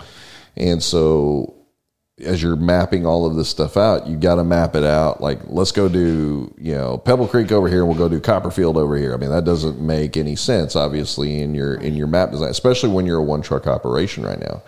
So second truck coming, services that you see that you may be, I don't want to put you on the spot here. It would be the same services. It would just logistically help us a lot because it is hard working to the two cities with the one. I mean, we're making it happen, but it would be a lot easier. And I think our visibility would be better as well, which would organically help with more growth. So this is going to bring me around to the next piece. And I know you actually did, the reason I found out about this, you did because we were talking about advertising and who handles advertising, who handles the marketing piece of it and everything. You did an email, or not an email, you did a Facebook, was it Facebook Live? I think it was Facebook Live, where you went on and you talked about, here's some things for advertising to keep in mind when you're using social media. I told you I did a lot of research. That research for me happened to be when I actually came down with COVID and was just sitting in a house quarantined up, didn't have anything to do. And I'm like, I really want to watch this. And you had a lot of good information that was in there about how businesses can utilize social media, but some things they needed to know, like when they go and they post messages and kind of the ins and outs of all of that stuff. In the advertising part of your business, and what you guys do to let people know the services that you do create, what's been the hurdles that you found in letting people know that we do offer this service in town? Where did you feel like when you were advertising it that it was the most value to you, like you got the most results from people? I can already see the idea that the truck's rolling around, right? Because then you're going, what the heck is that? And then if somebody actually physically sees it happen and kind of puts it all together, that part I get. So, but outside of that, where do you feel that has failed you and met the needs of getting new customers in? As far as what's worked the best, it has been social media, because people can see a visual, before and after, or the truck in action, things like that. So those have been the best historically, consistently. What has not worked for us, and we love to do it, but it just doesn't, there's been zero payoff, it seems, is the bombers. We kind of put money into sponsoring that and different things because we would love to legitimately do that, but it's just not for us, and that's okay. So it's more things that are just in your face while you're sitting there, like you're looking at the truck or a yard sign or something like that. So the social media piece, the thing that's amazed me the most in having to try and grow that part is, man, without a doubt, a video on there as opposed to anything else. People, for whatever reason, are infatuated with video. Like they're scrolling through. They see pictures, especially if you're on Instagram or something like that. They see the pictures or they see the wording. But, man, when something starts moving on there, then all of a sudden it's like, wait, what was that? They back that up. So it's a video of the truck actually washing the can. And then they're like, oh, I didn't even know that existed, But then those other avenues that you were talking about, bombers being one of them, we can relate to that because we've kind of gone, where's the next thing that we can do that will garner the biggest response? Yeah, and I was going to say, I could see something like the bombers being great for you because you're a location people could walk into. That you could give them something tangible, and then they could walk into your facility. We don't operate like that. I appreciate you bringing up the bombers because we actually do the goods for the bombers and all that stuff. So they're fun. Yeah, it works out well for us, and those avenues work great. We've gotten into things that we thought, well, that's unique. What was the one when we started? It was Pocket Points. Pocket Points was a deal. I don't even know if it exists anymore, but it was a deal where, students could get points by, keeping their phone closed between certain times, and, they garnered these points, and then these points could be redeemed. And it really, what we found out fairly quickly was it worked really well for restaurants. Didn't work as great for saying, hey, come in and get you a Texas A&M shirt, or something like that. It didn't work that well. But I can imagine a lot of advertising for most businesses is throw it at the wall and see what sticks. Right. Yeah. A lot of the times they throw a lot of money at the wall and there's not a lot of stickiness that happens on the wall. Yeah, we did TV advertising when we first started, and that was, again, she was out of the country and I had 2 very small children and a husband that was in school full time. Yeah. So it was really hard to get out and do a lot of stuff. So we did TV, which was great. They were good commercials.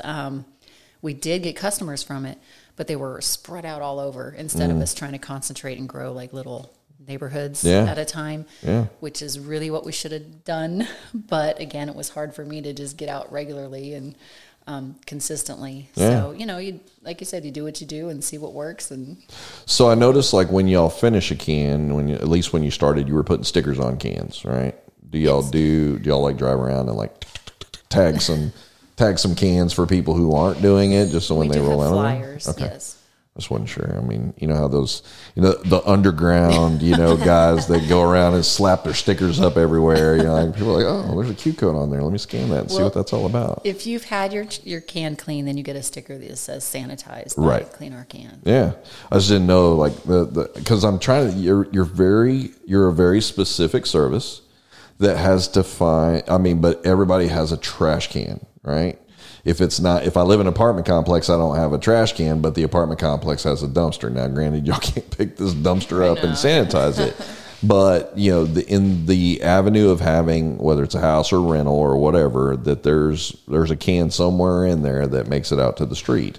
So while there's tons of customers, potential customers out there, reaching back to those guys looks a lot different. If I'm trying to reach the 70-plus-year-olds, well, let me do a TikTok over here and try and figure out if I can get some business out of that. You're not getting that because we like to look into things to see, is it viable? But then we always look at the metrics of it to go, okay, is the 18 to 25-year-olds our customer? Probably not. It doesn't mean that we don't need those people and that we wouldn't appreciate them, but when I put out the podcast is a good example of that. My lowest demographics for podcasts is 18 to 25. Why? Because I'm an old man over here talking business, I mean, these guys are over there like, oh, man, come on. Where's Miley Cyrus's podcast at or something, I mean, but where our niche is at is more so in that 30 to 45, maybe even up into the 50 range.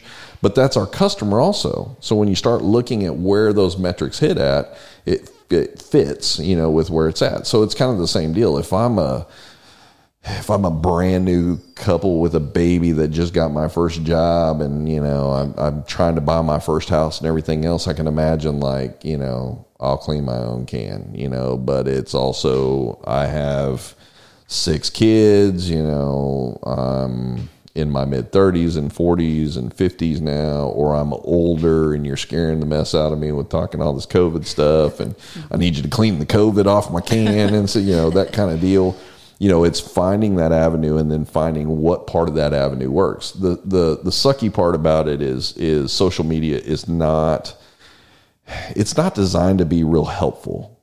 I mean, it's there and it serves a purpose, but it serves a purpose of monetizing. Right. You get a lot more traction the more money you throw at. It's definitely harder these days compared to 2014. You could post something and everybody that followed you saw it. Yeah. Now it's really gotten bad this past year. It has.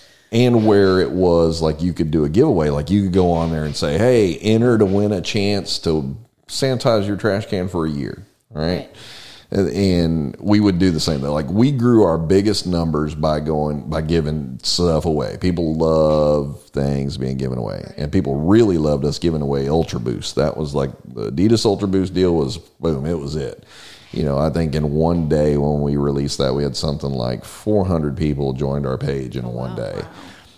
But then all of a sudden, the people at Facebook are over there like, we need to monetize these 400 people that just came through here for nothing and joined up here. So now if you put it on there, you get a little kickback that says, you had these words in there and we don't allow these words. And, exactly. you've got to now pay us to do these things. So, we're in a market where even your video of talking about things that you can be doing in the social media world that's helpful and how to grow your audience and get more audience engagement and everything else.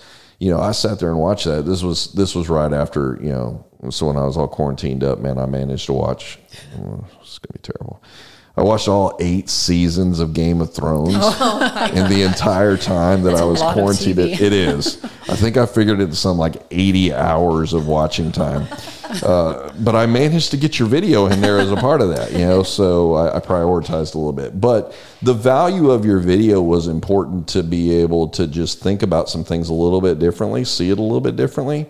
It's not the be all to end all, obviously. We you're like, listen, I clean cans and, I do a little bit of marketing, but, I mean, it's these people that are in the business of helping marketing and advertising, I mean, those guys, that's a full-time plus role to keep up with just the changes that happen each week in these social media standards. And then where do you find your social media platforms to be best serving to your business? Like for us, it's Facebook first, then Instagram, and then out past that, we kind of just don't even really kind of try real hard. I mean, we got a Twitter account, but you know, I'm old, so I look at Twitter as my news source and quickly finding things out and all that stuff in the Twitterverse.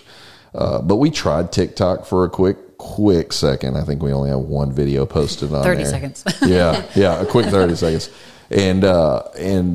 But also we quickly realized, like, at that time when we were doing TikTok, it wasn't like what you see today. It was all the kids in school that had it. And again, we're like, who am I making a video for? Am I making a video for my customers, or just, you know, for somebody to go boomer, and, you know, they just keep kind of like scrolling through it or whatever. So that really, for business models for people, is the challenge, and y'all's is even more specialized. So, and then you got all these other things on the horizon. You know, now it's Parler, and what was the other one? Somebody told me Clubhouse the other day. And you apparently have to be invited to Clubhouse. So, I mean, I'm not even that cool. I haven't gotten the invite. Nobody, if you're out there on Clubhouse, you want to send me an invite, or Edwina or Katrina, send us an invite, you know. But apparently you can't just go and join it. You got to be invited. But in our world also, when we talk about networking for us as a business falls into like LinkedIn and some more professional avenues for us. I know we talked about before we came on here of joining Facebook pages. I've touted time and time again on these podcasts Jim Ross and his page for especially during COVID, which it still continues today. But Jim Ross was really for us like a resource page, more so than a networking page. It was more of like a resource, like real-time stuff coming up. Here's what's coming up on city council. Here's what's coming up, on this agenda meeting. Here's what just got passed. Here's what's potentially going to happen this Wednesday. And in a world where we didn't know what was going to happen from day to day back in March and April, and, like we said, it was supposed to be 2 weeks, and it was 4 weeks. And now it's 13 years later, and so those avenues of resource become really important for businesses in town in general. Like, an ice storm for you guys, we were talking before we sat down here, and the ice storm comes through. I mean, that's a week y'all can't run, right? Because nobody else is running. They're not dumping trash. They're not, dumping recycle. And so you guys on a fly have to turn back around and go, okay, well, they're going to be behind.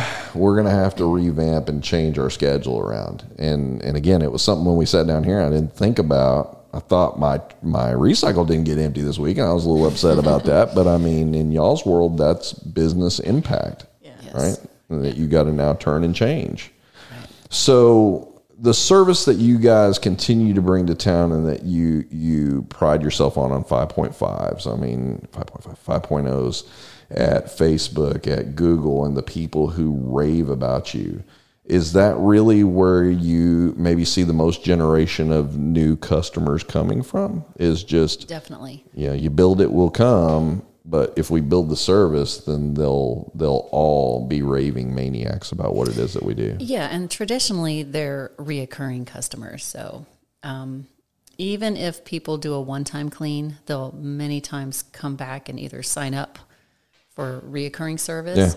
And we have no contract, so you kind of have nothing to lose. But that's also how confident we are that people are going to love it. Mm-hmm. When we first started, it was contract. Mm-hmm. But I mean, after several years of seeing that people just don't end their service, I'm like, why? Just no contract. And there's nothing for people to lose. That random person that may just hate it, which I don't think we've met them yet. Well, the fact that your business is where it's at and not working under contract says a lot, again, about the service of the business. I mean, my wife works in the gym business, right? and they work under contract. But now they're moving away from that because they're seeing that demand of like, why do I want to sign up for 6 months, 12 months with you when I can go over here and get this from day to day, week to week, month to month, whatever. Yeah. And so the lock-in period of all of that stuff really, for most businesses, is something that's changing. And so now it becomes more important about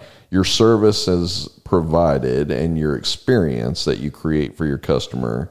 If you're going to go away from that model, has to be spot on all the time, because you can lose a customer next week just like that. They go, you know what, man, I didn't get a good week this week, and y'all didn't say anything, or you know, my garbage can's a disaster, and I'm out. You know, so what you do every day matters for every single customer to every single can, all the way down, you know, to that one individual. Mm-hmm. And so providing that service for those individuals at that level then creates the raving fans. And so the best way for most businesses to find themselves in a situation of referrals, of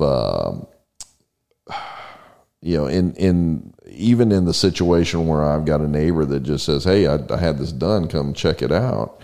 And I'm going, that's a thing? Like, you know, I didn't even know that was a thing, you know. So most of it is just getting on somebody's radar, knowing that it's a thing, and then, you know, creating the, why do I need this thing?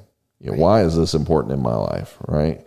And not just the fact that they're supporting a local business, but they're supporting a business where, again, we were talking about diversity when we sat down here. Like, who are you supporting? You know, you're supporting two females in a business that serve their country, you know, that now have provided a service most people didn't know existed when they're out there, and you're just good people in general. I mean, but then when we sat down at the table here and we talked about the best advertising that most people think they get is they get on KBTX or they get on, you know, a quick little news channel, but then you never really get to know who it is that runs those businesses or how that business generates. We're going on 1 hour and 40 here, and people have got to hear a lot about you in general, but they can walk away from this podcast and go, okay, I didn't realize that the sisters are also faith-based, and that, you know, that plays a big role in where they're at. Now, your friends know that, your family knows that, and it's not necessarily,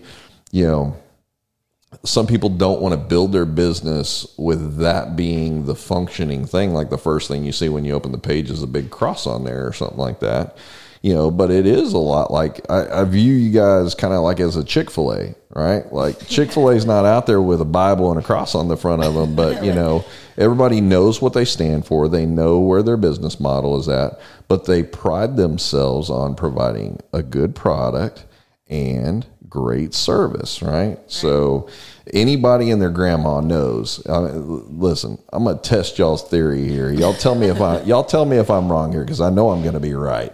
But have you ever been out somewhere and you just interacted with someone and you just kind of go, thank you, and their response is my pleasure? Right? You just know out of the gate. You're like, you worked at Chick-fil-A, didn't you? And they go, yep, sure did. Chick-fil-A was my first job. Yeah. But a lot of people don't know this, and I've never said it publicly. Oh, here we go. It's also the only job I was fired from. Nice. From my youth pastor, who owned the Chick-fil-A. Yeah, nice. But Chick-fil-A is awesome. Yeah, you know, it's funny. We had them come and speak at one of our meetings one time when I was at Walmart, and one of the guys asked the question. They just said, so how do you get your people to say my pleasure all the time? And I swear the owner like cocked his head to the side and was like looking at him going, what do you mean? He goes, well, I mean, like we tell our employees, like, just say thank you or have a good day or something. And we struggle to get them to say that. He goes, no, I don't think you understand. Like, it's conditioned for employment for us. Like, it's like built into who we are. You don't get the option to not say it. And we're like, oh, okay, well, that makes sense. Now I get it. But when it's culturally based in a company, then it just becomes second nature. And then what's funny is when people leave, that culture was so ingrained in them there that it becomes response mechanisms in their in their future jobs. Right. And you just go, yeah. And that we talked to one girl who said that, and she's like, yeah, but I hadn't worked there in like 14 years.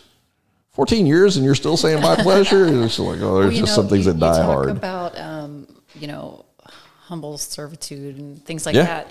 And I was saying that was in our mission statement. When I sign emails, it's humbly, Yeah. Edwina, clean our cans. Yeah. That people know that you appreciate their business. Yes. That, you And know. we constantly tell them that too. We Yeah. constantly are telling our customers, we appreciate you. Yeah. We wouldn't be here if it weren't for you. Right. And in a community as tight as Bryan College Station is, it's the community that can make or break a business, right? I mean, when you appreciate the fact that people have choices, that they can or can't, reward or punish with the dollar. Like they can choose to take it somewhere else, they can choose to keep it, or they can choose to bless you with it, right? That most people miss that mark. Most people just assume, like we had said earlier, if you build it, they'll come. We built a lot of businesses in town that went under and people didn't come. Mm-hmm. But it's what is behind the dollar. Man, everybody's going to want this. I've never met a business person that goes, let's try and open this and I hope it does really well. I mean, they've convinced themselves in the process of building that business that this is a need, it's a want, everybody's going to love it, and they're going to love it because it's what it is. But honestly, man, I've seen some business people that don't have any business being business people, that are trying to run a business. And yeah, all that stuff mattered. I mean, it was good product, it was things that people wanted, mm-hmm. but that final little piece of, are you what people want? Yeah, becomes right. That, seal the deal stuff, man. Like, I mean, I'm not going to rat any business out, but let's say that a business started up several years ago. A business started up here in town, and it's pretty popular here in town, but I was one of their first customers, and I had a terrible experience. And I tried to get a hold of the manager to tell them about that terrible experience and give that manager an opportunity to make it right. And that manager didn't, basically just said, this is your fault. This ain't our fault. Wow. And then I gladly went and blessed him as his first review on his Facebook page. And still to this day, I am his first review on that Facebook page. Not because I wanted something from him. I just wanted to make the situation right of what happened. And to me, now I become his calling card I know a lot of people and people who say, I'm thinking about going, no, don't go there. And it's not that his business is terrible, and it's not that what the service that he provides isn't great. It's who he is.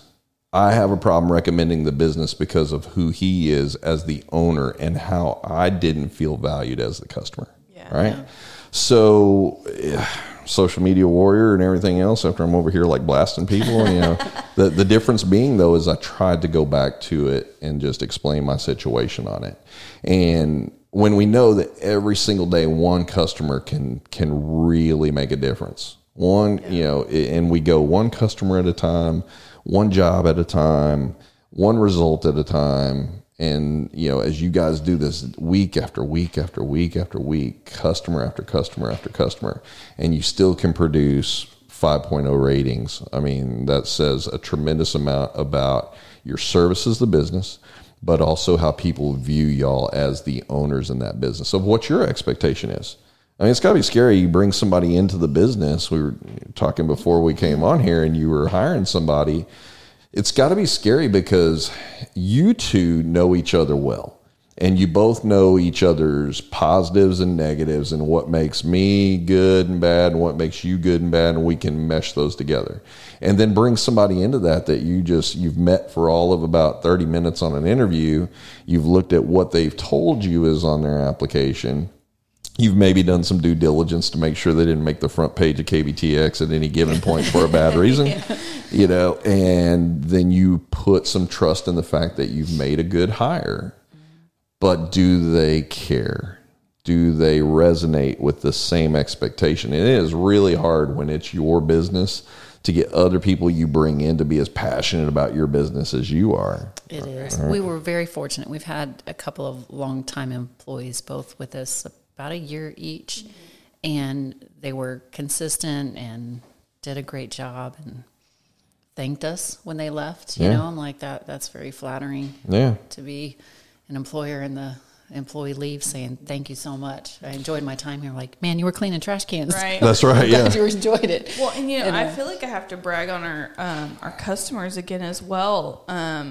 Like I had a guy working with me on the truck, and I loved it because they even got to know his name. They're like, hey, and they waved him, call him by name, and even in some of our reviews, they're like, thank you, Randall, or thank you, Joseph, for doing a good job on our can. And, that helps too. Sure. Like it's all well and good that we tell them, they're doing a good job when our customers are calling them out, like that tells us we've got a good employee, and then that, that makes helps them feel good, right? And makes them want to. Well, and small business owners want to build a business that people want to stay at, right? I mean, it's not always going to be the case. If you're running fast food out there as a small business owner, it's tough to say you're going to make a career here. But most, if you're out there running a business and you have the opportunity to create a career for somebody, you want somebody to be able to call it a career as opposed to a job. And I've referenced that in the term of, you don't ever hear people say, I quit my career today, right? And you hear people say, I quit my job today all the time, but you don't hear people say, I quit my career today. And so you try to create a place where you can build careers for people that see the long-term goal, but also are a part of your growth. Like they can say, man, I was there when we were just this, and now we're this. And there's a lot of people that are in those types of businesses, small businesses still, but that have been around for 30, 40 plus years. And people have said, I was there from year one, and I felt like family. It didn't feel like a job. I knew that what I was doing was important. Right. And again, kind of talking back to why do we create small businesses? Most small businesses aren't created to make people millionaires. Right. Most small businesses are created to provide a service to a customer while giving you an opportunity to benefit from that on the backside. First out of the gate is financial, but most people probably benefit more on the personal side of that than any financial amount that they can put into the bank. Right. And that's the great part of it is I always want somebody, when they say our business name, to light up and to go, oh, I love that place, right? That's the raving fans that you try to create every single round when you're servicing those customers and doing the best that you can do. And then even that point where, you reach a rock bottom point of just going, man, is this for me? Did I make a mistake? And you have that one. Just the one, right? I mean, it doesn't have to be. Man, I really need, on my route today, if you guys are listening, I need about 15 of y'all to come out with a sign and hold that and make me know that I'm doing the right thing here. Just the one can make the difference. But it's not found in the business vein of that. It's found in God coming forth and going, this is why. So when you were talking earlier about feeling pushed and I need you to show me something and everything else, it's okay. But you don't get to determine when I show that to you. Right, I'll get to determine that, and the value that's put behind that effort. I mean, I have 3 family members that work here at the shop. One of them being my partner, and man, it's been some of the toughest times of working here, especially when I first started, to some of the most rewarding, all across the board. And I mean, we're talking family members. I've known them since they were born. And people tend to think that, well, if you bring family members in, that makes things a lot easier, and that, they're we can shut this thing down, go out back, fist fight real quick, and end this thing, and then get back. And HR doesn't have to hear anything about this. We're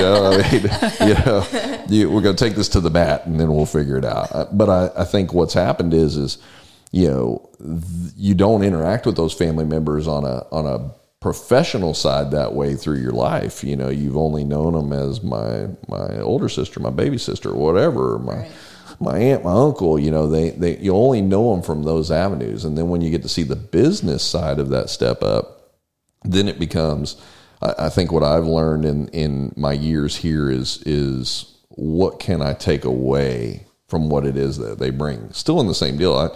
They'll be the first ones to tell you, man, that I think I probably knew it all when I came here. And I brought corporate mentality into small business, and that was a struggle for a lot of people, including myself.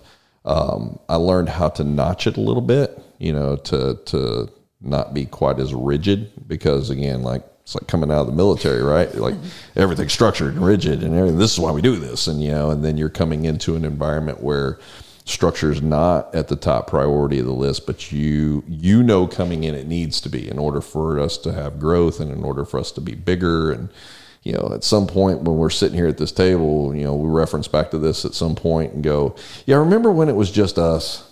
Now we got to send all those people to the HR department and, you got this whole big operation and building, and remember when we had one truck and now we're up to 100, and those are all things that in the beginning, that as business owners we start out, we have big dreams. We realize those dreams don't typically tend to materialize as fast as we'd like them to, or the P&L reflect the profitability that we had anticipated. Even when we're pricing everything out, we got this much margin built into it and all of that stuff. So on the final side of this, and I'm going to give each of you an opportunity to put your input here. I'll start with the first question. In starting the business, what's the one thing that you got out of the business that you didn't anticipate you were going to get? Like, you started a business plan and everything else, but what's the one thing that you got out of the business that you didn't see at the forefront? Definitely the community connection. Okay. I thought it was going to be very unpersonal and more transactional. Not that I'm that person, but I didn't know how it would be otherwise. It's just, you pay us to clean your trash can. You don't have to be home. You don't come to a building to sign up. You just sign up online. Right. But it is very personal, and or that's the way we've made the company, and it's been fun. It's been fun just being so connected to the community. Katrina? Everything from like personal growth,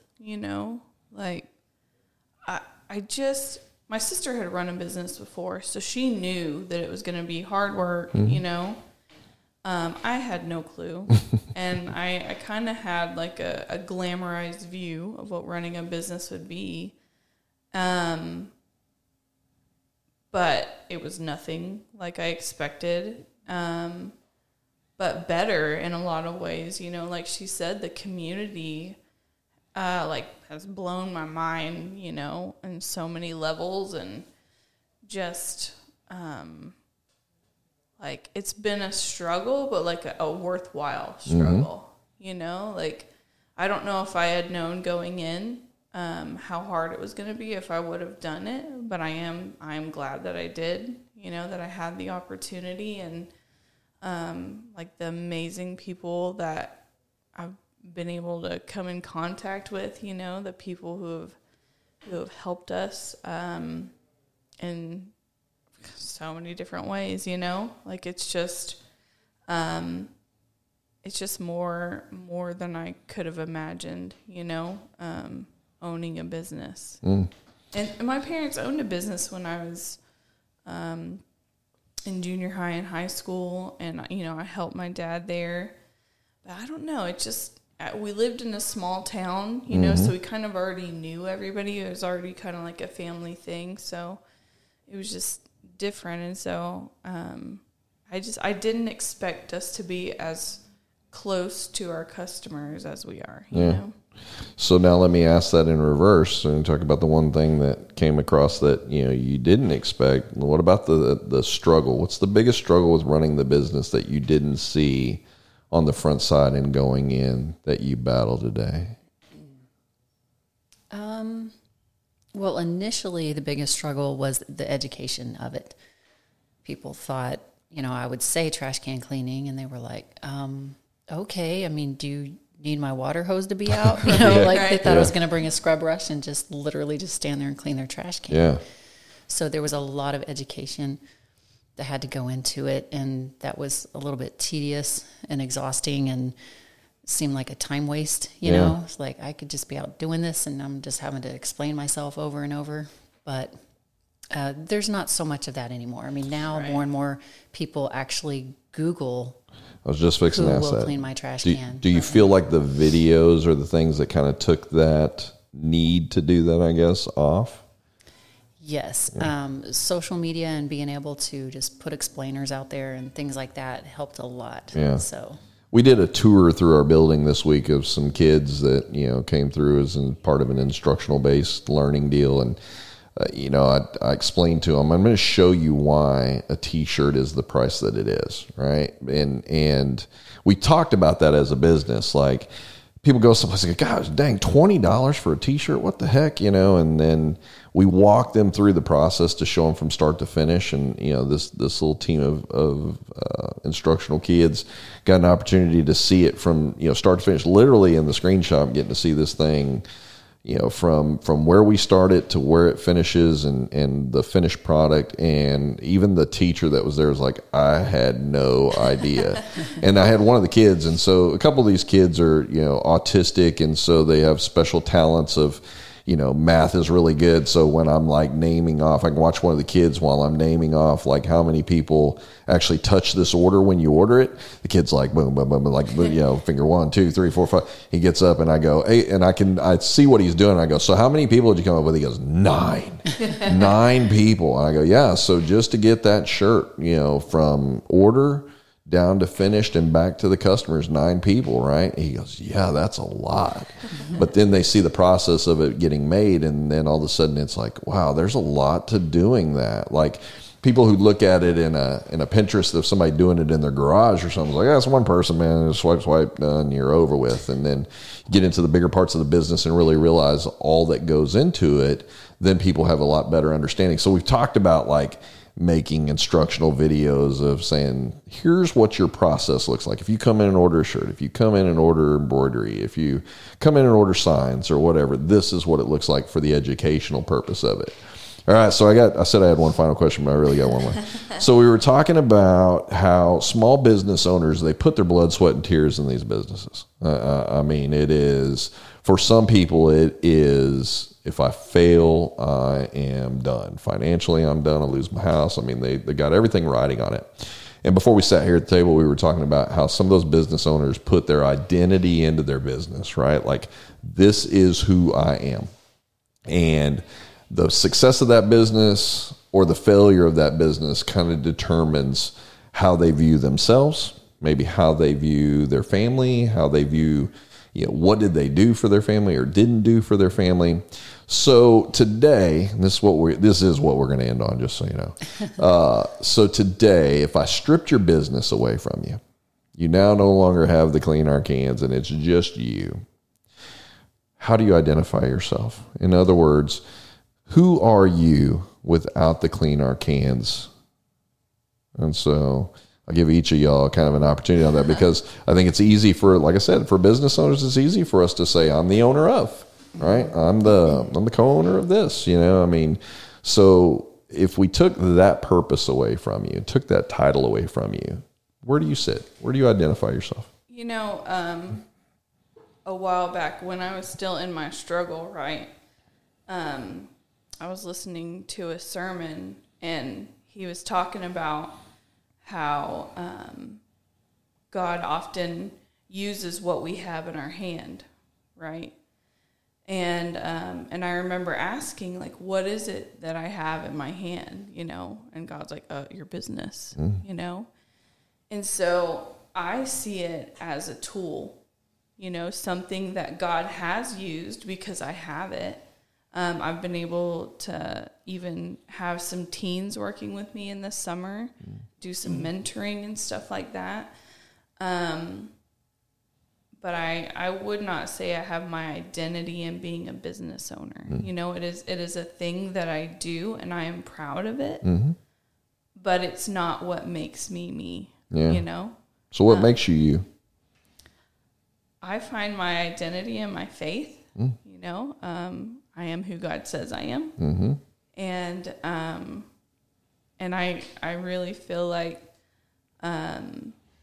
should we lose the business, I'd be sad, but I feel like we have seasons and it would just be the end of that season, Like I said, I'm grateful for our customers and like everything that has come out of it. We have been able to give back to the community, and I'm really thankful for that.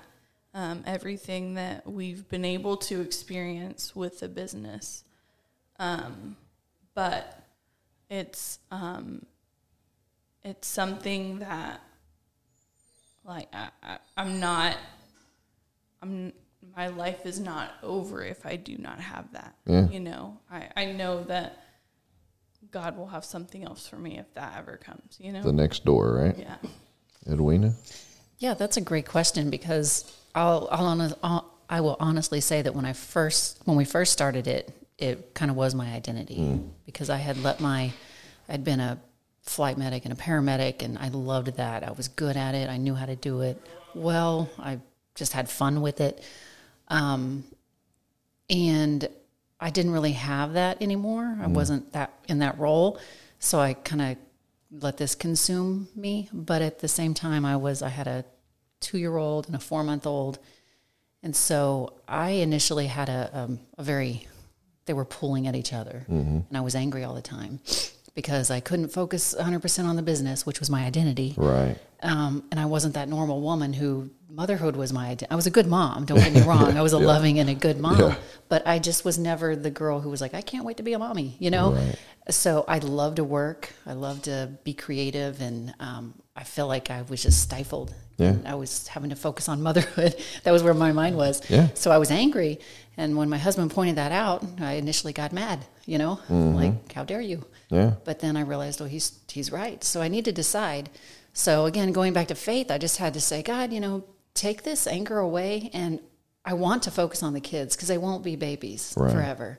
So the business could be here forever. Maybe it won't be, but I got to chill. So I still don't want to say my identity is just in being a mother, because it's not that. It's more of, it's multifaceted. Like right now I'm painting. I mean, just, I don't know. Yeah. Now, so, you know, and that question kind of spurred from where we were talking about how business owners, you know, they intertwine those, and it's tough to unwind those once you start running, especially for a long period of time, or that you've invested everything that you have, and it's success, failure is not an option. This has to work. And that pressure that you put on yourself of success, then it kind of on the backside works in ways that you don't see, whether that's through anger, lashing out, just, you know, I'm not present in moments, you know, because I'm thinking about the business all the time, and I can't unwind at the end of that day and just let this go. So tomorrow's going to be a new day. The sun's going to rise.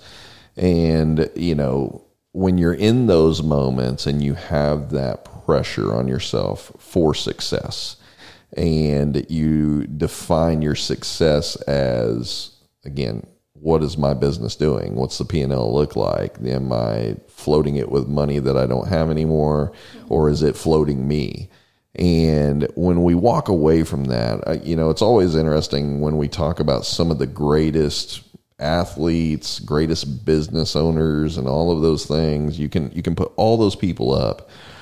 And we found it even in our own business, like where we lose a really good employee that we just sit there and go, oh my gosh, what are we going to do without this person?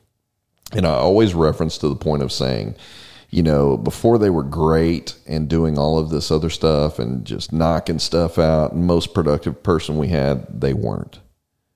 They weren't here. There was day one.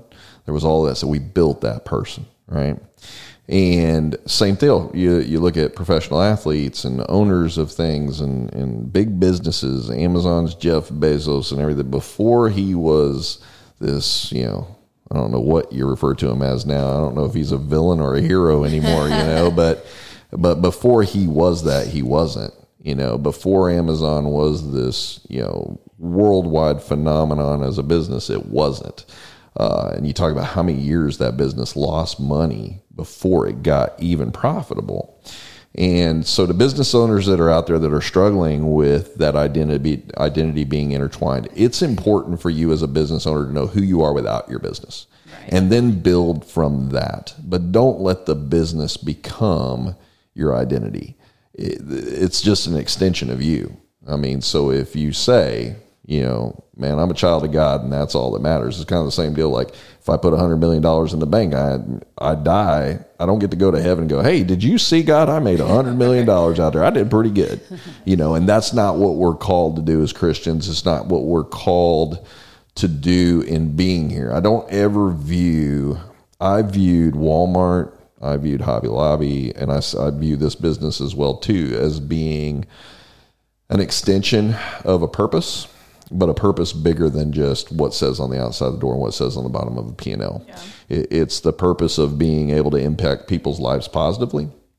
You know, Walmart used to come out, and I don't even know if they use the saying anymore. I've been gone for 10 years, but it used to say, saving people money so they can live better. All right. And that wasn't always their driven focus. That wasn't always the slogan that was used and everything else. But I thought, man, if I get up in the morning and I realize, you know, I'm not at Walmart because Walmart gave me an opportunity to make more money than I'd ever made in my life, not having any kind of really formal education. And I just kind of learned the ropes and did it. It was, if I get up in the morning and know that I'm making an impact in somebody's life, whether that's my customer or whether that's my employees, that if somebody's got something going on, that I'm big enough and smart enough to say, listen, you know, I'm really busy. I know you need a minute of my time. Let's take a minute of my time. Let's don't let the business dictate missing the important key events that are going on. You know, whether that's the relationships you build within the organization, whether that's with the relationships you build within your customers and that come to that organization. But ultimately, we're all in business to create an experience, right? And the experience for us has to be driven in what we deem to be important. If you drive your experience at the importance of money, you will never create a personalized experience with somebody who views you as something bigger than the business. They just view you as a part of the business. So then when you get seen, you're like, oh, you're that M&M guy. Right? You know, not the, oh, hey, wait a minute. You're the guy that did this for this person, or I heard you, you know, loan this person money, or you helped this person out. I mean, those are the things that everybody wants to be known for, because businesses, again, they transfer hands, whether you sell it off, or whether it maybe gets passed down to the next generation. They come and go, they open and they close every single day as a part of what it is that we do. You know, but at the end of it, if the business shuts down and we no longer are business owners in here, we still wake up and we're still a child of God. We still have another day to make an impact on somebody else, no matter whether the business is there for or not for us. You know, I mean, we can still interact with neighbors, with friends, with family. And when we can realize that our value is well above any P&L line on a business that we run, then we understand and start seeing the importance of what it is that we really do each day. You know, when we get up, the purpose looks different. The resolution to that purpose looks different. Like when I get up and I say, I don't make these podcasts religious and everything else. And if they go that way, sorry, you know, I mean, but the reality of that is do I want somebody that is out in the community to view me as a villain?